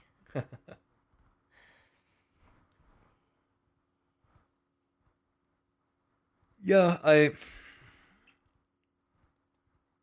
I like the horror moments in this film, right? Like, I think they're all pretty good. They're executed well. It's not like Ghost Rider, where like Mark Steven Johnson has just like no idea to film a scary scene. They keep it simple. It's rattled doors and sound effects. There's no big bombast in any of the scares. It's really straightforward. And we're building to something with Rain, at least, right? Because this does have a payoff for what Rain is going through. So I like it. I'm not saying the scene is bad, but I want to see, instead of seeing all the little characters off dealing with their own shit, I want to see them all dealing with their shit together. Yeah. Right? Like, that's kind of what needs to be happening. And it's sort of what we get in the next scene.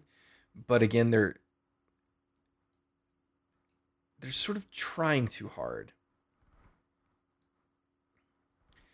Because they sneak out, and I forget the premise. I think they figured out that Dr. Reyes like sleeps from time to time, and they can kind of like bum around and do what they want. So they go to one of the other buildings, and they like hook up a lie detector. And it's like, you don't need this conceit to get these characters to talk about stuff. In the Breakfast Club, they all smoked drugs and then chatted. That's what happened. Like, you can make it as simple as that. Yeah. Yeah. This whole pretense of like, oh, tell the truth or we'll know is kind of ridiculous. So like, I guess Sunspot's up first. right. And then he just flakes immediately because they ask him a question. He's like, I'm not answering that shit. And then, he leaves. And then, basically it becomes, again, I don't like that most of these scenes seem written to just reveal a piece of expository information about the character's tragic backstory. Like that's literally all they're doing here is they wrote one backstory for each character, and then they just picked scenes where they could reveal a little piece of that backstory until the whole, picture was complete. And we don't even really get them interacting after that. I mean, like I'm thinking of the Breakfast Club comparison, where they're all sitting in that big circle talking. There are some very deep reveals there. Some pretty earth-shattering things come to light. But then also we have the part where Molly Ringwald can stick her lip liner between her boobs, and that can happen in the same scene. And I think that's sort of the thing that maybe we don't always realize about those teenage conversations, is that they can go from tragic backstory to look what I can do with my lip liner in the space of about 5 minutes. Like, that is entirely possible. I've witnessed it. Right. And, it's still artificial. Like, Hughes was the master of, this is dialogue that, this is conversation that would never actually happen in the real world. But it feels like it could. It feels like it could. Exactly. And that's what this movie is failing at. None of this dialogue feels like it would ever happen if you actually put these people in a room together and let them talk. Like, because after, they play with this whole, like, basically, like, tell the truth, would you rather kind of shit, they dispense with that. And then Danny goes into this incredibly long, let me tell you about my bear necklace thing, where she just reiterates the story from the beginning. Yeah. Given how hard she was made fun of by Illyana, I'm sort of wondering why she chose to offer this information up to everybody. Right. Especially when most of it was repeating stuff we already knew. Yeah, and Illyana just keeps asking, like, what's your power? Right? Like, that's all she cares about. What's your power? What's your power? And of course, Danny doesn't know at this point in the story. Sam was hooked up to the machine as well, and he kind of revealed another little piece of his tragic backstory.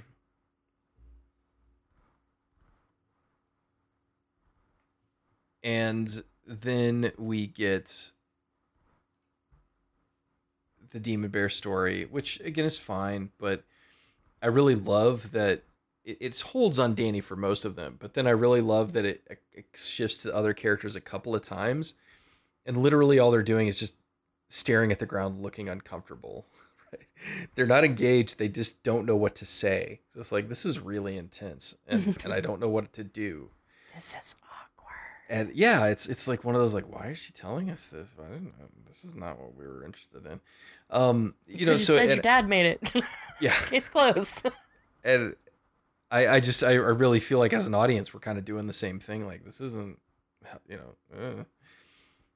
but really we're building to another slow reveal or a subtle reveal of tragic backstory. And in this case, Illyana tells us that she killed a bunch of guys.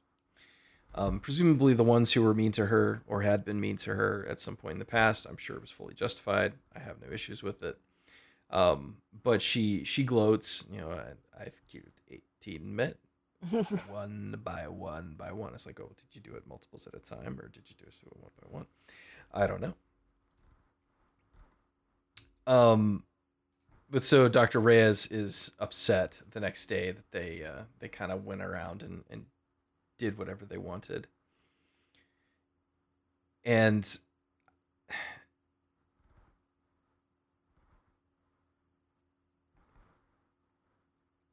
I struggle with some of these group therapy scenes because they seem pointless.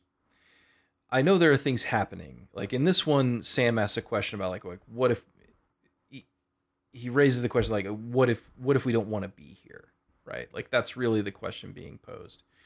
What if I don't want to be a part of this facility? What if I don't want to do this? Because they even don't know why they're here, right? there's a conversation a little bit later about like, oh wait, what if it's related to the X-Men? But yeah, like it's I think this is where the film again really starts to struggle, because I don't think it knows what it wants these scenes to accomplish, and they don't seem to really build to anything significant. Sam gets upset, says you're not listening, you don't really care about me.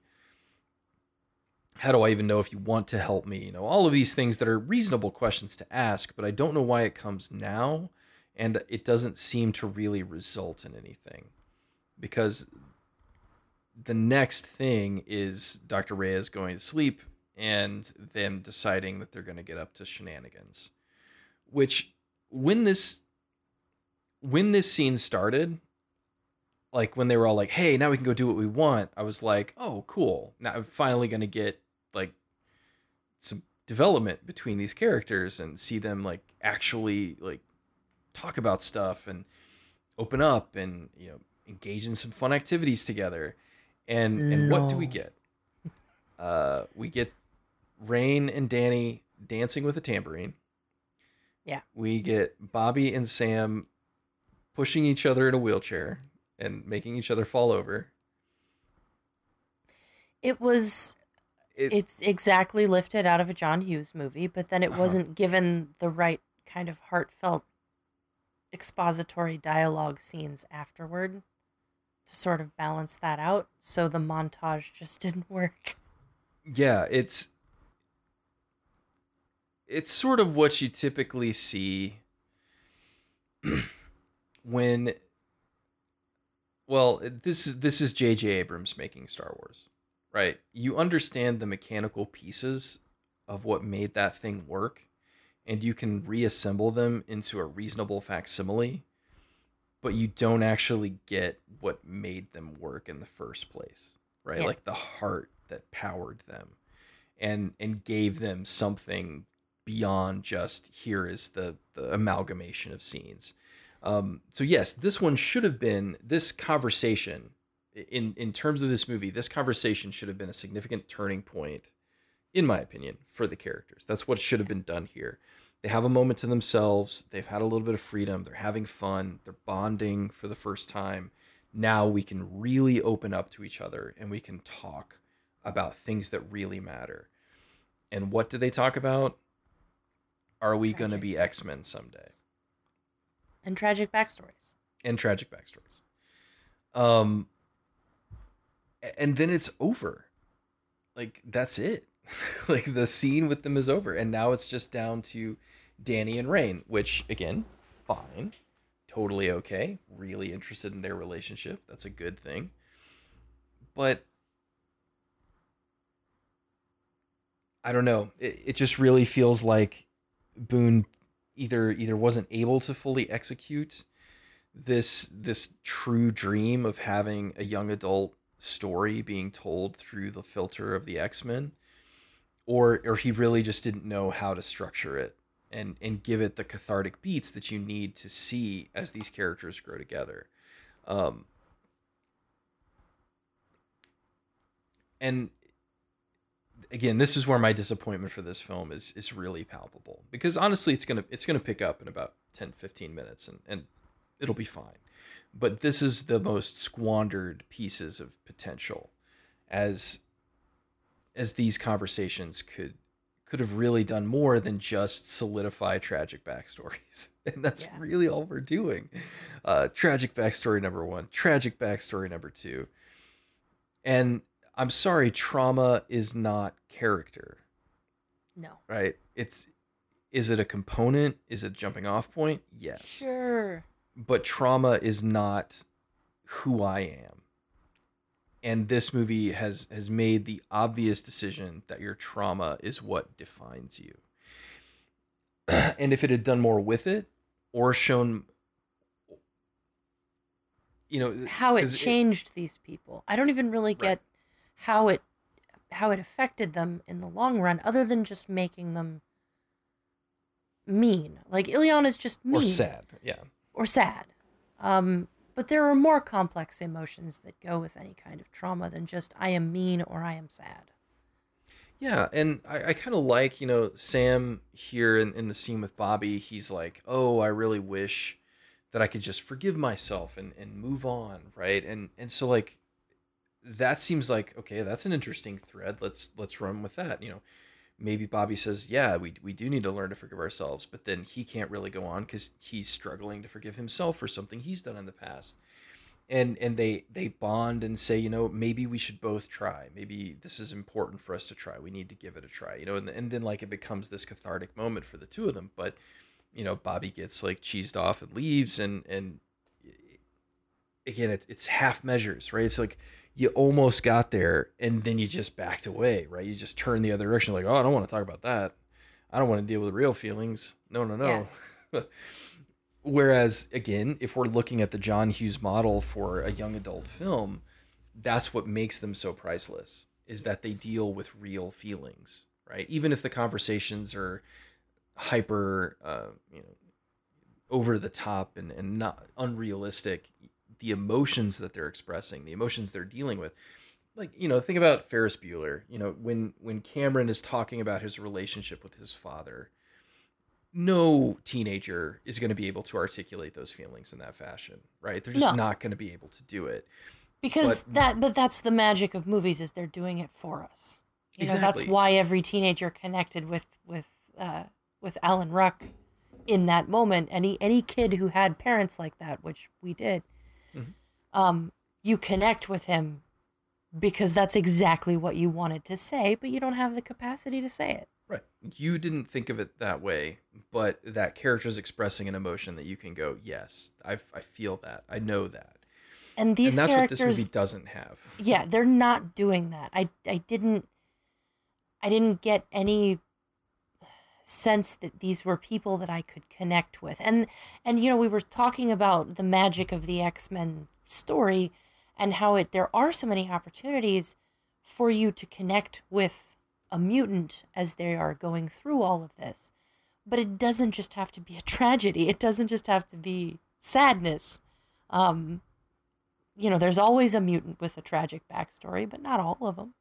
Yeah, totally. I mean, and if anything, it's sort of essential to the X-Men, sort of thematic universe at this point, that you have some tragic loss. Scott Summers, rips his school apart, Havoc, kills somebody.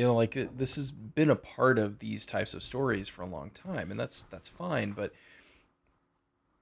this movie misses the mark in that that's really all we get from these characters. Again, it's obviously trying to focus on Danny and Rain. We get a little bit more with them, especially their sort of burgeoning relationship. And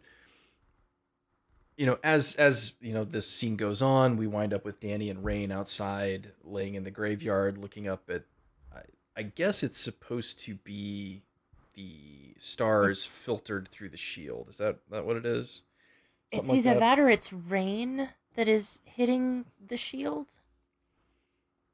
I couldn't really tell. I wasn't sure what was happening there. And I'm sure if I rewatched it, they would explain it, and I would be fine. But in essence, they're stargazing. I mean, that's what this scene is. It was a very cliche moment. It is really cliched. And I was really sad because this relationship at this point in the movie, especially my first watch through, this relationship is like the thing that's keeping me going through this 20-minute section of the movie, where it's like, I want to see where these characters go because everybody else is kind of boring and I don't really care. And then it ended up being this like really kind of cheesy moment that was not very exciting or interesting. It's tender and it's kind of quiet and sweet. So I don't want to make it seem like it's terrible. I feel like we had gotten several moments like that with Danny and Rain that I don't know if we needed this one. Yeah, it's really, again, it's not a lot of traction. They become more physically affectionate, which is fine, but we're not really seeing their relationship deepen. I think even one of the things that Danny says, she's like, "You're just so nice to me," and it's like, yeah. Okay. That's the foundation of every healthy relationship. You're so nice to me. You're so nice to me. It's like, well, thank you. All right. That's what I like about you. I like that you're nice. And it's like, is that it? Is there something wild about her that you're drawn to? Is there a wildness inside you that seems like her? Like all these places you could have gone with the dialogue and with the expression of these emotions, and it again just doesn't quite get there. But we're also intercutting with Bobby, who is seemingly having a little like interaction with Illyana in the pool. I do not even know why the part in the pool needed to happen, other than they needed to push him in the pool when he catches flame later in the scene. Yeah, this is a pretty obvious thing. So again, Bobby Costa is Sunspot. He manifests solar energy. He is the Human Torch. He's very hot, right? And so he is strangely the one that we have not had much indication of his tragic backstory, right? We know his parents are rich. He was sent here for a cure of some kind, and then we saw him looking on his phone at a picture of him and a young woman. But now, we're getting more. And this is really horrific. It is. This is another good horror beat. It's executed well. He's in the pool, seemingly with Illyana, and then Illyana disappears. And then a creepy Japanese horror movie style burned up hand reaches up and strokes his back, and then sets a flame and starts chasing him. And we find out that his tragic backstory is he was getting busy, I guess we'll say, with his girlfriend, and he flamed on and he burned her alive. Oops. Yeah. Major oops. And so he is reconciling that. It really, more than anything, this scene felt like Event Horizon. Right? It sort of felt at peace with that. Didn't they drug the doctor? That's what they did, so they could have their fun. Yeah, they drugged her. They spiked her tea or whatever. That's right. So when they find Bobby, he's flamed on pretty significantly. He's not burning through the tile, which is good. It's high quality tile. Yeah. But then they just sort of unceremoniously toss him in the pool while he's flamed on to turn him off. I don't think that's how that works. No. But not really. You get the nice reveal where, he's basically burned away like the entirety of the water in the pool. So again, it's a decent horror beat. The the Sunspot special effects, although they're relatively, straightforward, I think looked good. And then we have this huge conflict where he's accusing Illyana of trying to kill him, and we saw on the security cameras that's Illyana was not even there, so he was being manipulated by something.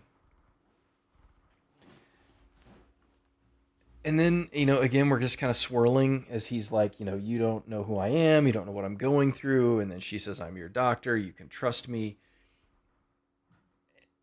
And again, we're getting these cool moments, but they're not really doing anything for the story, right? We're just sort of circling the same ground. We don't trust you. You're not doing what we want. What are we going to do about it, kind of thing.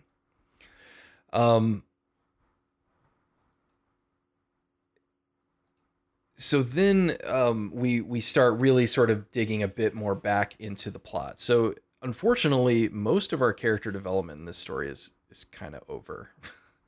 Not completely, but there's not a lot more that we find out about these characters. Yeah. Which is really sad. Like, again, that should be the focus of what this film is doing, but it sort of very quickly loses steam at doing so. So Dr. Reyes begins experimenting on Danny. She needs to identify what Danny's powers are. So she starts sort of working with her. She's using drugs. She's monitoring, doing a bunch of different stuff. And while she's working with Danny, things start happening around the facility. So Rain is taking another shower, and she is attacked by the priest that initially mauled her. And we see that his face is all torn up. So we know that Rain's tragic backstory is not only was she abused by this priest who called her a witch and obviously treated her horrendously, she killed him, right? Yeah. She turned into a wolf and she tore him apart. It again feels a little bit like American Werewolf in London. Kind of feels like they're going for that vibe, a little bit of that prosthetic makeup, face torn apart kind of thing. Mm-hmm. Again, it's a good horror beat. It's executed well. It's acted well. We finally get to see another person in the movie as the priest, and it's a good moment. Again, there are nice horror / scare beats in this that are effectively done, and this is another one. Then we flash over to Ileana. She opens the door of solitary where she's been put because she spiked the tea, and she sees one of the smiley faced men painted on the wall. And so I thought this, I don't know, when the smiley face men thing started happening in the movie, it kind of lost me. It's by far the strangest visual. Again, one of the things I love about this is that it's pretty grounded, right? It's pretty. The world feels real, for the most part. Not 100%. It's still an X-Men movie. There's mutants and stuff, but the facility, the space that we are occupying is really like cut and dry. And now things start going in a much weirder direction. It's justified by what's going on with Dani and her sort of figuring out what she can do. But yeah, the smiley face men is probably the most left of center element of this section of the film. Yeah. So Rain gets attacked and branded again by the priest, which shouldn't be possible because, not real. But, we're learning that Dani's manifestations have consequence. They're not just, phantoms. And for some reason, it's Ileana that's able to figure out that it's Dani, which Lockheed tells her. So I guess it's possible that Lockheed, being an extra-dimensional dragon, is... But then the audience knows nothing about Lockheed. So right. It makes no sense. Yeah, it's just her taking a puppet and saying, it's her, kind of thing. And we don't really understand the implications of that for a while. I struggle with why the characters are at all surprised by this revelation. And a couple seem genuinely surprised by it. There are only 5 people in this place. If this weird stuff started happening when Dani showed up, then by process of elimination, just simple Occam's razor type stuff, it's reasonable to assume that Dani has this ability. And you can sort of reliably get it. Oh, Dani's asleep, and I'm, seeing priests trying to brand me in the shower. Oh, well, maybe Dani sleeping is part of the issue. But everybody sort of seems taken aback, like, what? No. It can't be. And so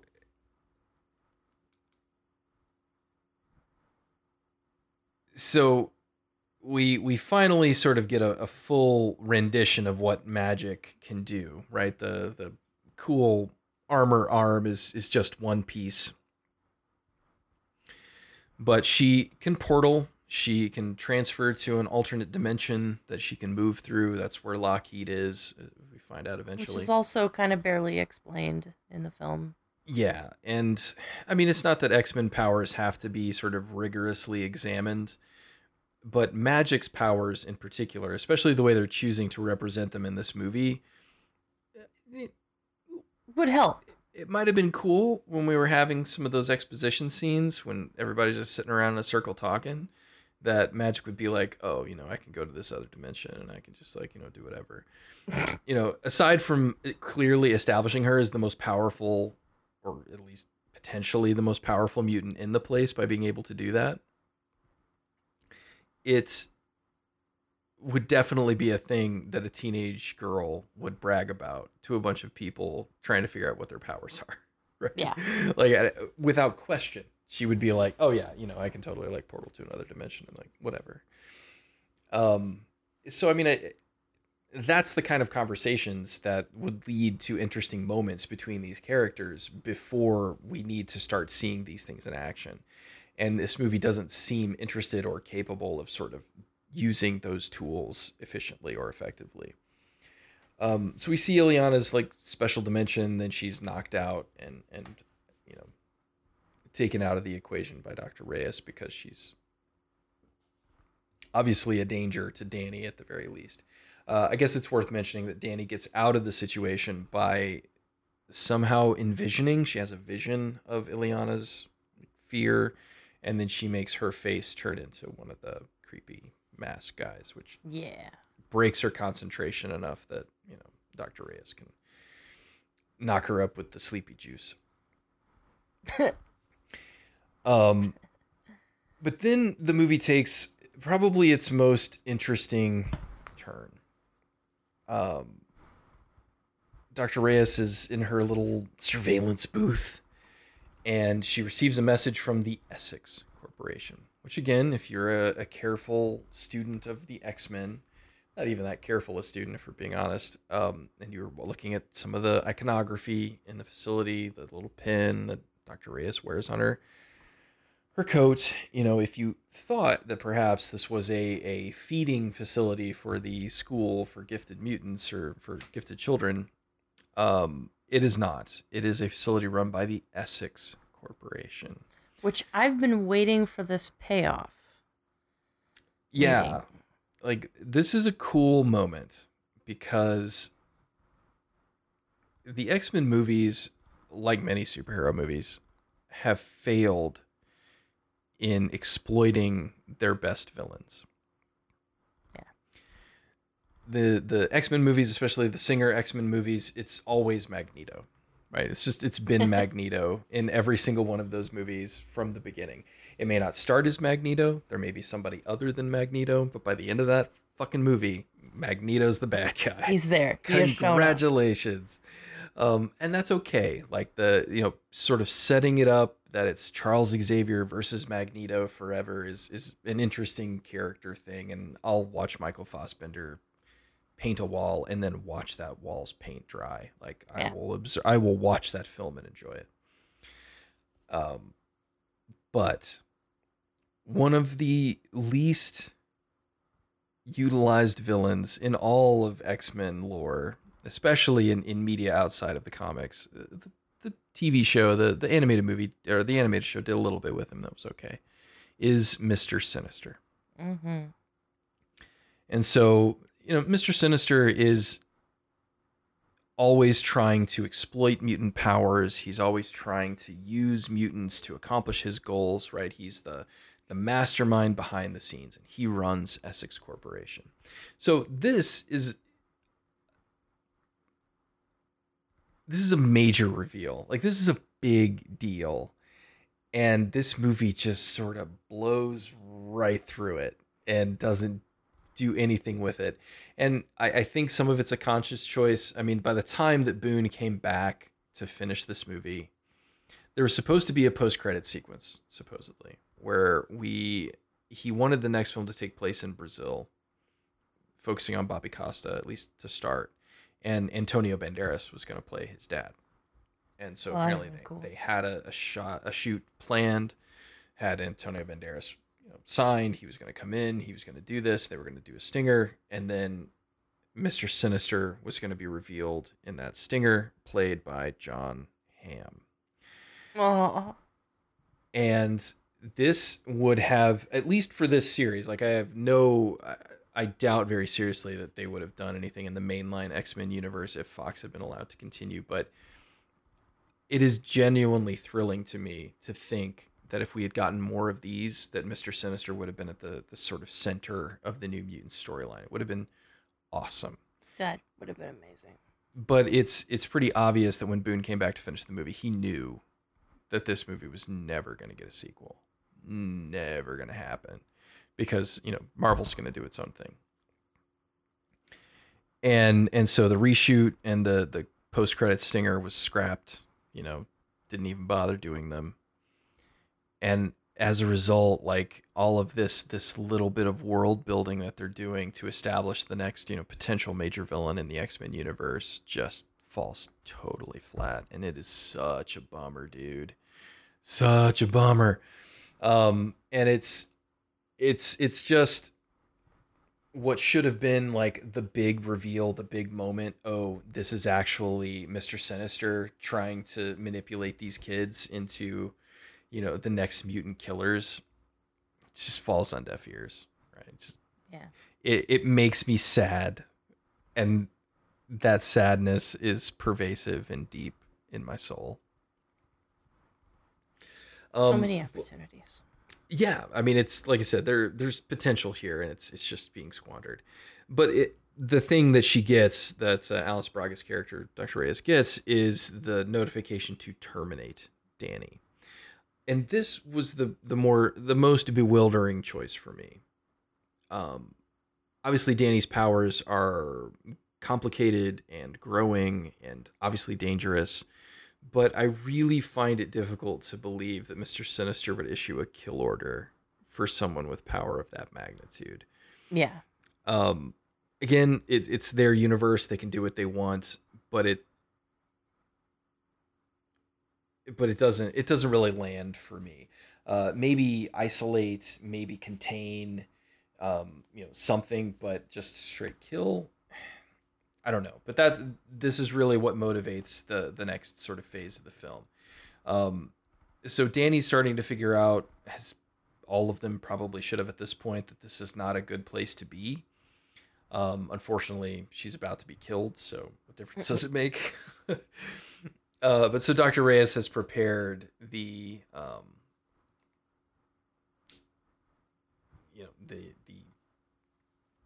killing brew, the murder concoction, and I guess we're knowing the Buffy the Vampire Slayer is playing on the TV again. We get another one of those. Yeah, I saw on one of the shelves that they had all of the season box sets. Yeah, that's a choice. I mean, it's a good choice, but it's just interesting that it being set in the 90s, yet they made the choice to put DVD box sets on there. Right. Interesting. I guess they're just really going for the whole teen/horror thing, But really, this next sequence we don't even have to spend a ton of time on, because as Danny goes under to receive her medicine, basically the facility starts going nuts. And Illyana starts seeing her childhood bedroom. The doors start melting.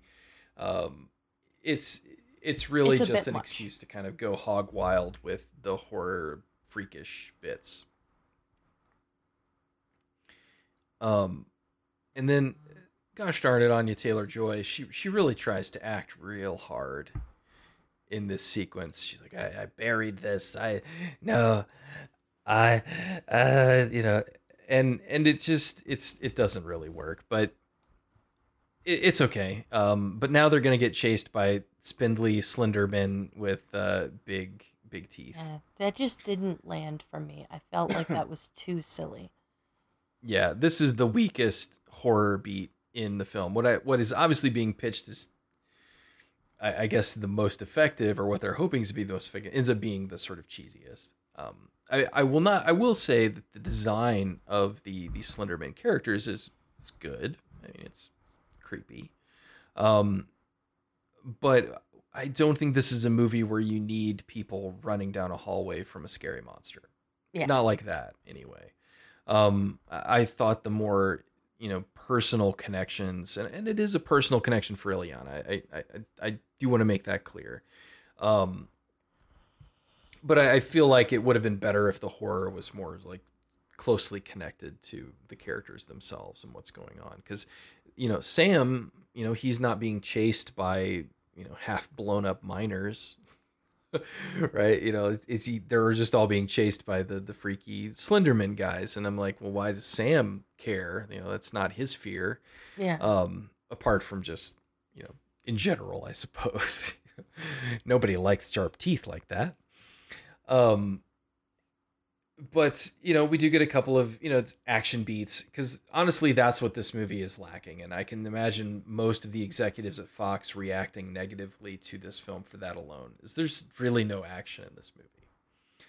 You know, we've had a good 30 minutes here where the most exciting thing was seeing a flaming guy get pushed into a pool. Right? Like that was it. It's like, oh, what happened? A flaming guy got pushed into a pool. That was pretty scary, you guys. And that's a problem for an X-Men movie. Unless you are pulling us along with the force of your character interactions. And the movie's not really doing that either. So that's why I think the second act is it's really vignette-y and it's really, really unsatisfying. You know, fortunately now we're moving into final ground territory where things are a bit more interesting. But so Dr. Reyes has this long speech and Braga does a good job delivering it where she's talking about like my mom was a veterinarian and, you know, sometimes you just have to put the rabid dog down and while that whole comparison, like you're like a rabid dog is kind of gross. It's an interesting moment, but Wolfsbane in her sort of like half form shows up and is able to rescue Tear Danny her by up. frankly shredding Alice Braga. Like That was brutal. Yeah, that's. I wish it had been shot a little bit better because they do a little bit of speed ratcheting on it to make it appear more aggressive. Whereas I kind of wish that they had just shot it a bit more efficiently to really, you know, kind of drive home how desperately Rain is hurting her. Like these are not surface wounds. Like she's legitimately ripping her to shreds, which I think is a really interesting and is really cool. I enjoyed that moment. And then Cannonball, you know, again, this all feels a little bit paint by the numbers. Cannonball and Sunspot are now activating their powers. Cannonball uses his to escape from the smiley face men. Ileana jumps into her teleport land so that she can get out. And Sunspot's trying to kick down a door with his fire powers. It's like, can't you like generate fire blast from your hands and melt the door? Why are you pounding on it? Yeah, but then I might burn off my pants again. We don't want that. Which, you know, he's learning about his powers, but Ileana shows back up with her soul sword and gets a cool little moment. She, you know, sort of reappears and she's chopping them all up and it's cool. And Boone is obviously not an action director because most of the stuff doesn't look awesome. It's fine. It's for an X-Men movie, I'd say it's pretty on par. Because and I know you'll disagree with me, and that's fine. The action in most of the X-Men movies is pretty subpar.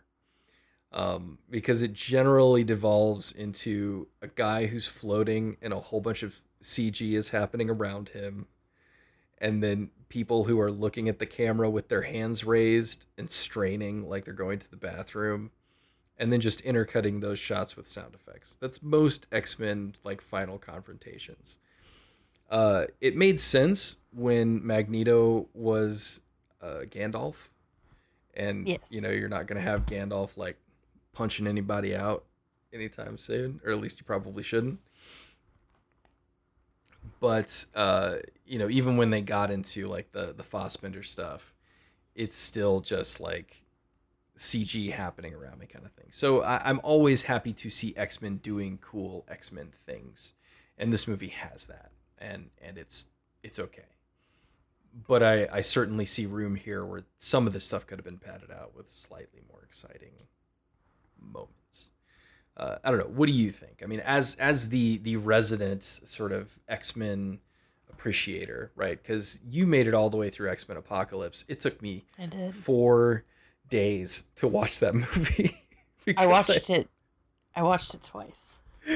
It took me 4 days to get through it because I kept falling asleep in the last hour. Like I'd start it over because I'd be like, I don't want to miss anything. I feel like I missed some things. And then I'd get to roughly the same point in the film and I'd just fall asleep again. Well, there are moments where that movie just kind of dies in the yard and it's like, what happened? Right. The movie seems to have ground to a halt. Yeah, and this one has some similar issues, but I think it's, again, there's some things happening here that are really cool. But so now has come the time that all of our disparate friends who have hated each other, now they've all bonded together as a single fighting force, for no reason other than the fact that they are now in mortal danger. So again, this has the potential to be the moment that they become one, right? That they're putting aside their differences, they've bonded at a deeper level, they're bypassing those issues, and now we can work together to fight this entity, the final confrontation. But they're just buddies now. Really apropos of nothing. Nothing that we've seen, right? They've kind of bonded together because they know Danny was in danger, but that's not really a reason to join each other, right? Not like this. So they have their final confrontation with Dr. Reyes, where she bubbles them all, and they're, she's, I guess, suffocating them basically. And again, I cannot express how absolutely jacked up Alice Braga is from Wolfsbane. Her face is shredded, her eyes all bloody. It's good. Like it's effective. Like it's a good effect. I wish the original attack had been shot a little bit more efficiently so that we could see some of these things, as they occurred. But so she taunts the kids a little bit, talks about secrets and lies and obedience and all these other like little lessons that she's been trying to impart to them. But as Danny is sort of being suffocated and killed, her, I guess we can say, subconscious revolts, and we see the arrival in the last moments of her life of the demon bear.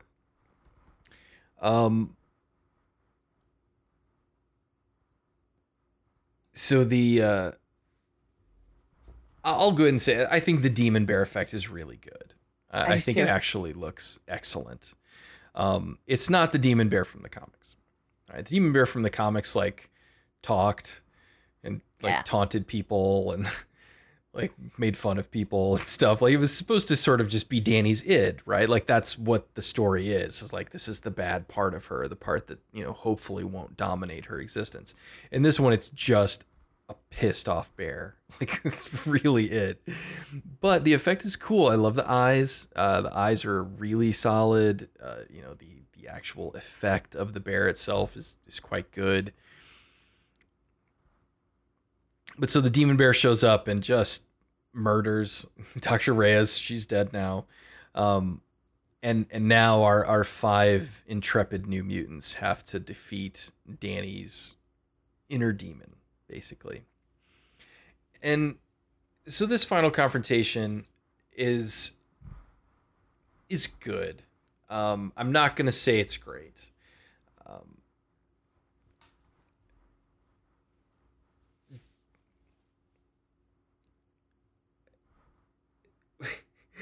What did you think? So they're saying, the demon bear's out there. Magic, gets out her soul sword. She's going to go fight.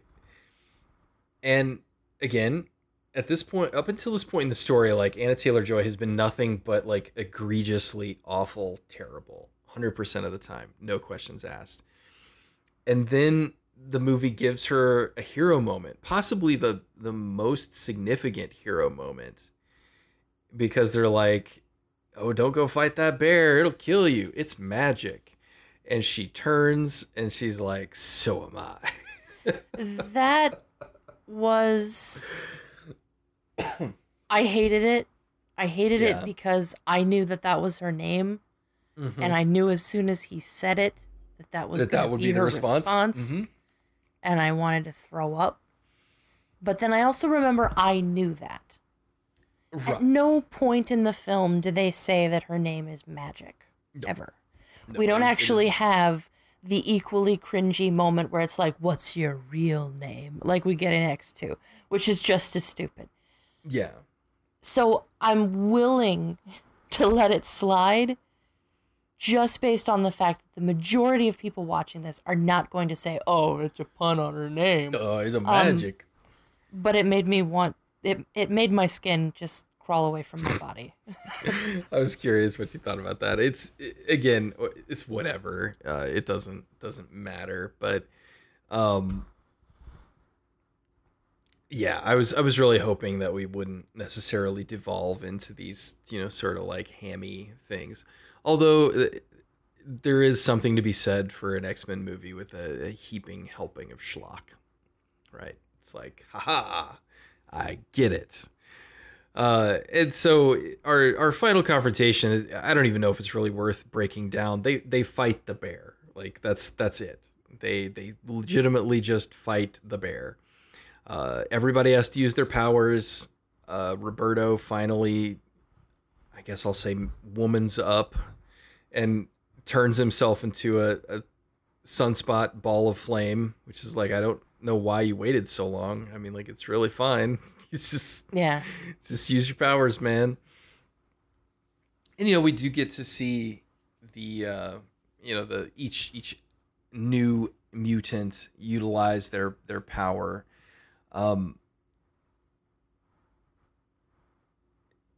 There's some weird stuff with magic. It looked like they were doing a bit of speed work, as she would do like her little flips and jumps that I'll admit looks a little strange, but most of the action in this sequence is fine. The emotional core of it is supposed to be Rain connecting with Danny and getting Danny to finally sort of confront this part of her so that she can master it rather than be, sort of taken by it. And so we get Danny's like in a snowy field, the same basic field she was in when, her reservation was destroyed. Because I guess that's the big reveal, is that she killed them all, right? Like, yeah. Danny's tragic backstory is that she is the one fully responsible for the death of not just her father, but all of the members of her reservation. Because while she was asleep, the demon bear came out and it went crazy and murdered everybody. But she's chosen to forget that and not remember that. And now she's got to confront it. She has to deal with it somehow. So the demon bear fight is fine. Roberto sunspots up, which I do like that they had. He burns his clothes off, doesn't he? Yes. Yeah, which I liked that. I like, because that was, it's been a problem for most of our Flame On guys in Marvel Universe. They have to have some kind of special suit that allows them to not be, totally nude after they. Yeah, not everybody can be like flavor. the Hulk, where you have tattered pants. Yes, pants that just magically size to the various sizes you need to be. But slightly shredded at the ankles. But they're fighting the bear. It's a losing battle. It's just too powerful. All of them kind of get taken out one right after the other, and ultimately it's Danny that has to do the difficult task of defeating the bear, which makes sense. She has a nice little moment. Adam Beach comes back. He doesn't just have to die at the front. He gets to actually have lines and like a scene, which is good for you, Adam Beach. Way to go. Make sure that they let you talk in these movies, because they sure didn't in Suicide Squad.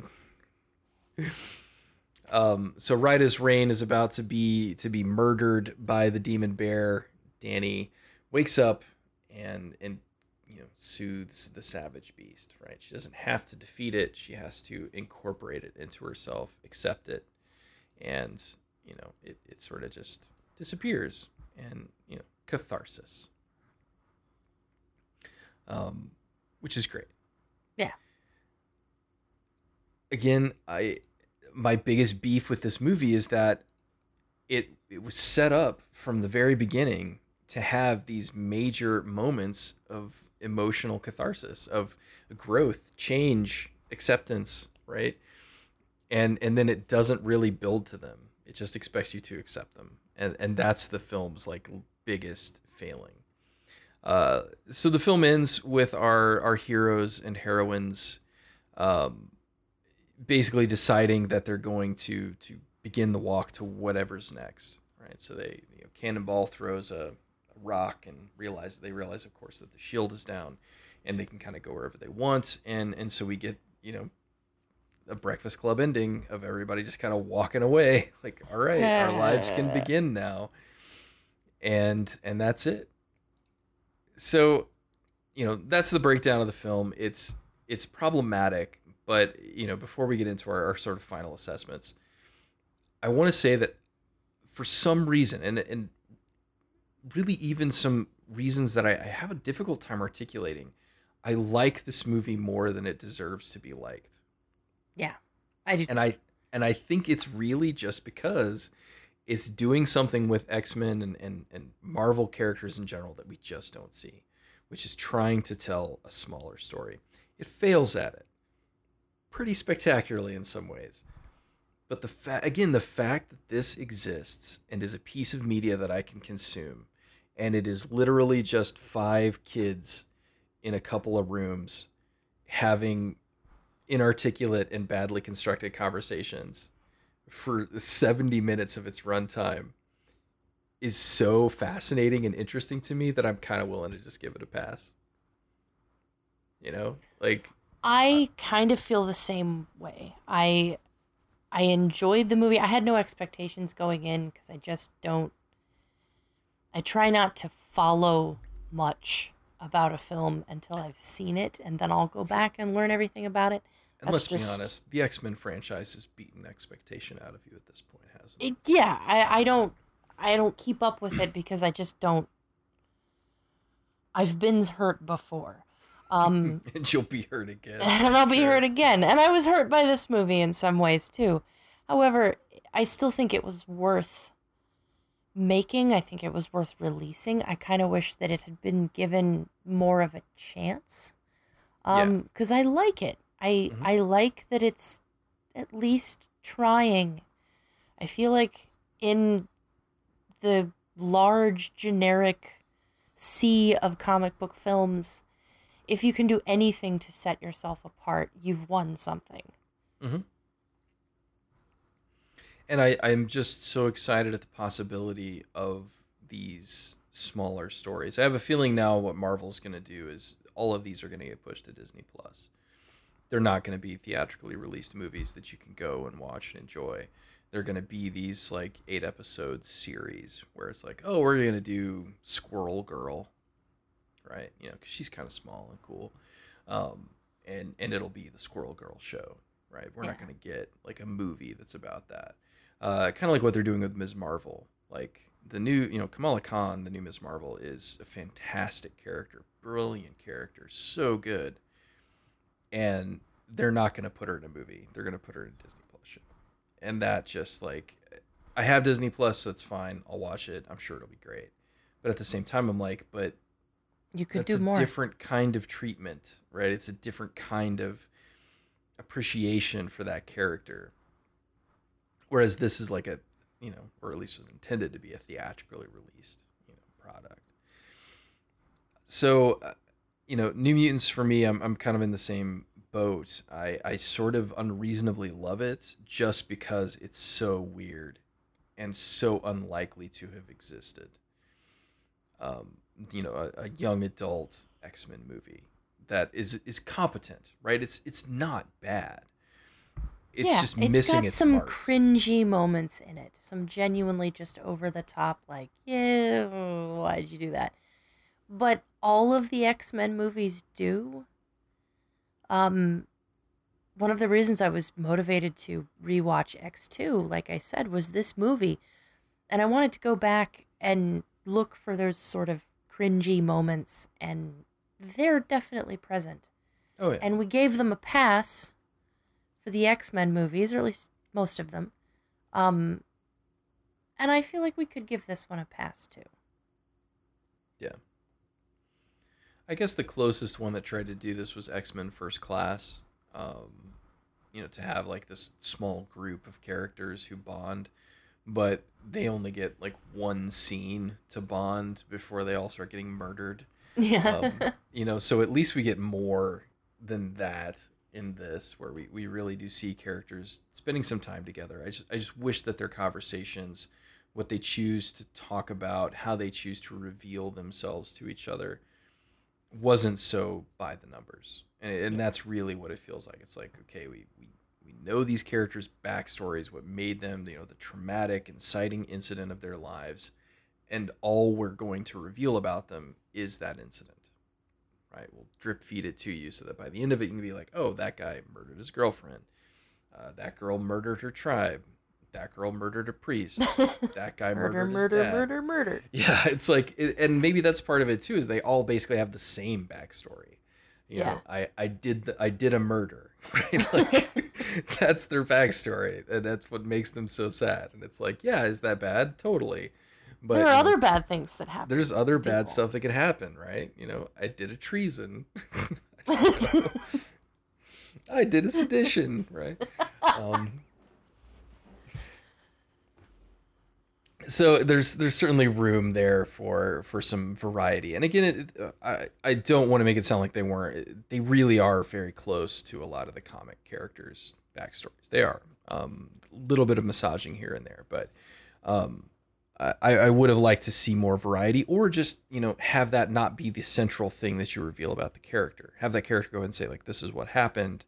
Now here's the rest of me, right? I'm afraid that the next time that I fly into the sky, it's not just going to be my bottom half that explodes. Right? Let there be something else that's driving this character than, I unfortunately killed my dad in a mining accident.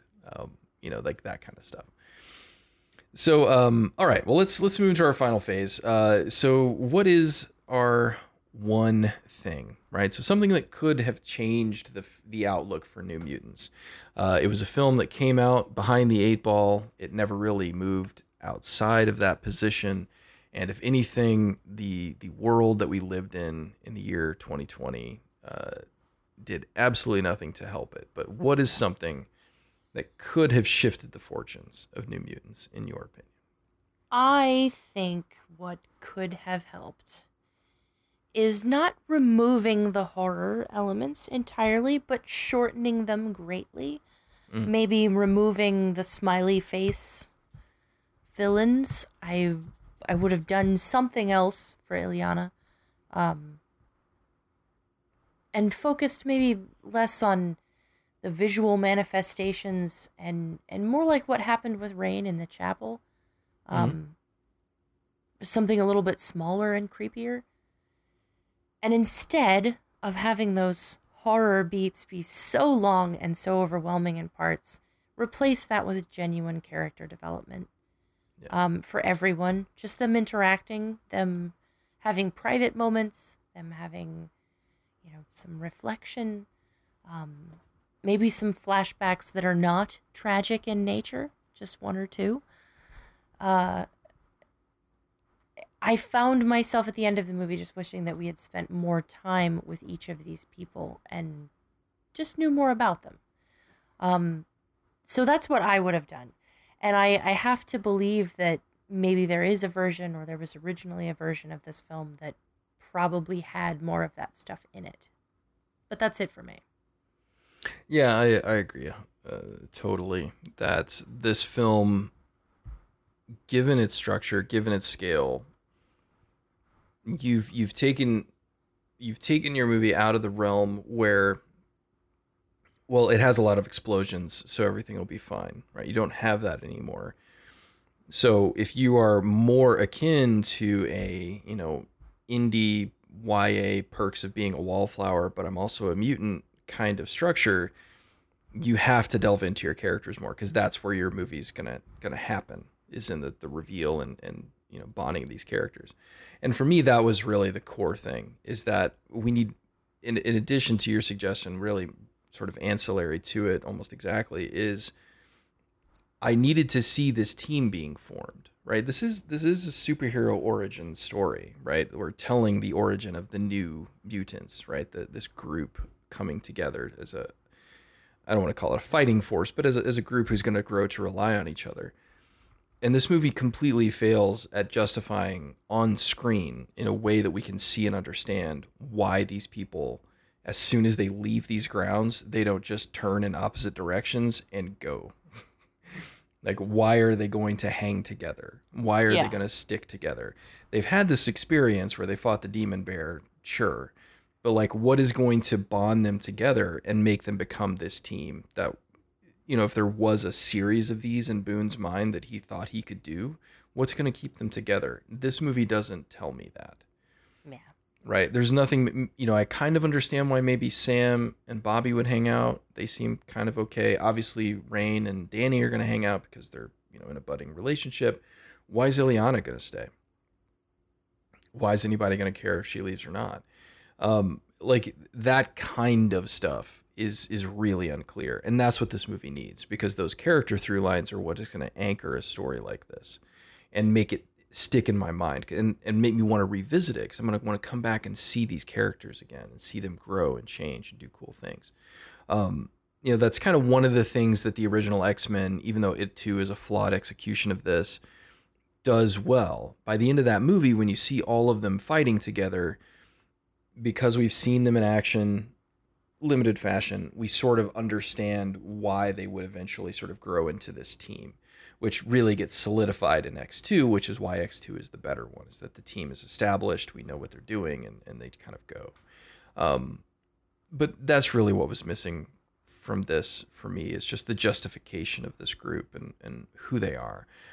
The other thing that I would throw on, because I really think it goes hand in hand, is fun. This movie's very dour. There is no... And not like jokey, stupid levity. Like nobody needs to stand up and start tossing puns at people. But this is also a movie about a bunch of teenagers, and teenagers get up to goofy shit. And we really only see them do that in one scene. And what they choose to do is flip each other over in wheelchairs and play the tambourine. And like some X-Men movies have really had some delightful moments in them. Mm-hmm. Like, I find everything with Quicksilver in any scene just delightful. His scenes in the last couple of X-Men, like big X-Men movies, are the reason to watch those movies. They're delightful. Awesome. I love that Evan Peters in the first place. And boy, I just love Quicksilver. And I love what they've done with that character. So when I think of fun, I think of those kinds of things. Mm-hmm. And this was missing that. Yeah. And the X-Men are kind of a perfect, you know, just in general, mutants are a perfect way you can have fun, because you can create all of these unique powers and you can put them in these ridiculous situations and make really fun and interesting and engaging things happen. And it didn't do that. No. And that, you know, given the characters they saddled themselves to, you know, it's not like you're going to be able to get your fastball scene where Colossus is tossing Wolverine at a bunch of dudes or anything. But certainly it might have been neat to see, you know, Ileana teleport Cannonball, right? Like, you know, maybe Cannonball's, he can't get through the Demon Bear's attack. It sees him coming, bats him away. So Ileana, like, you know, sets him up a teleport. He flies through, and then she teleports him into his face. You know, like we could have seen some of those character interactions, right? That's the kind of stuff. I mean, as a longtime comic book fan, those are the kinds of interactions you go to a team movie to see, right? And if anything, again, this is one thing that Marvel has learned to execute on, right? So in their big team fights, when you've got all of these different superheroes doing stuff, you don't just see them in isolation where they're like, oh, Captain America's punching a dude, right? It's like, no, Captain America held up his shield and Thor threw his hammer at it and it bounced off the shield and then murdered a bunch of dudes.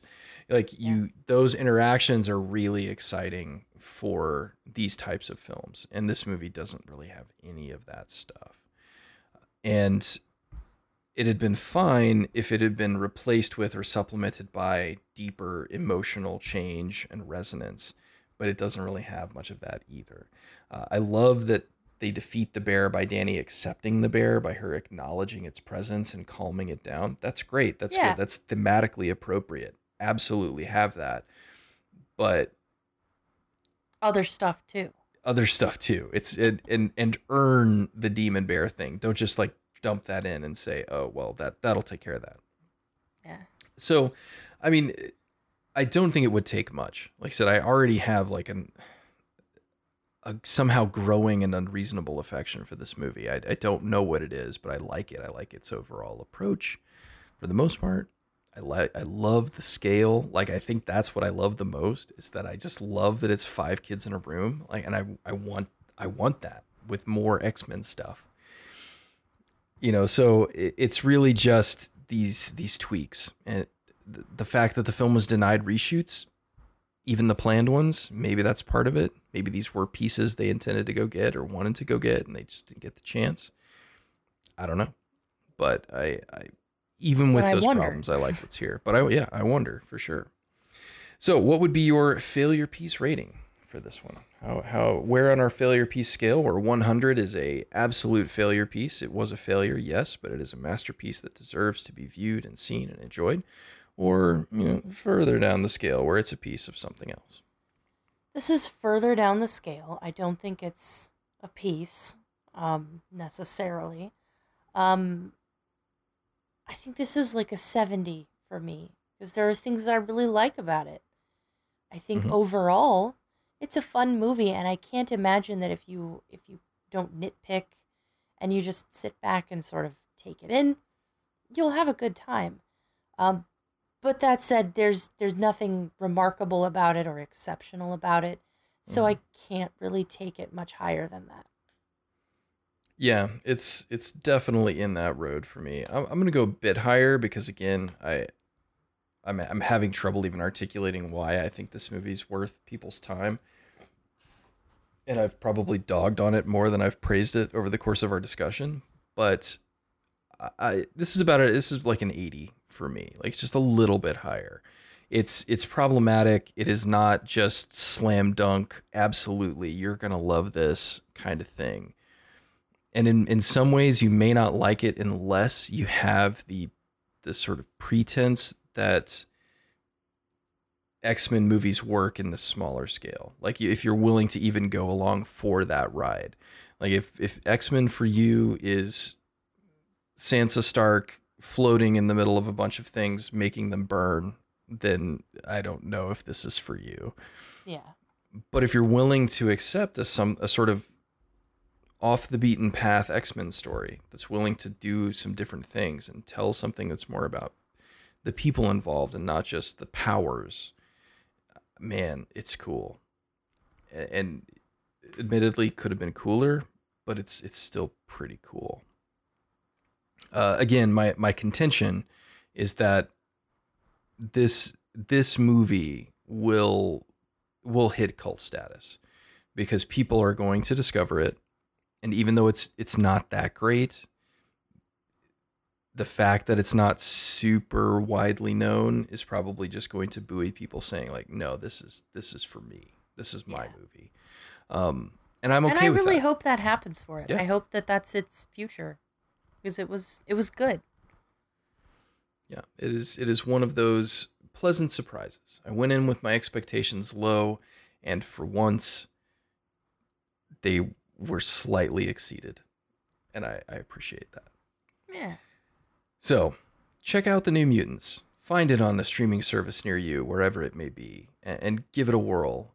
I wouldn't necessarily say spend a significant amount of money to acquire it or get a hold of it, unless you're just desperate for some X-Men action of any kind. But I think we both agree that it's certainly worth a look, especially if you have any affection for Chris Claremont X-Men and what that means. All right. Well, I guess we'll wrap it up on that note. So where can you be found on social media, Kate? I can be found at Baskinator on Twitter. Very nice. And I can be found at TBaskin. And of course, you can get us at FailurePiece on Twitter if you need to get a hold of us together. Or you can get us at FailurePiece@gmail.com. Or Twitter is FPiece Theater. Sorry, I always get that flipped up. But in any case, if you want to reach out, love to hear from anybody. And of course, we will see you next week. Bye-bye.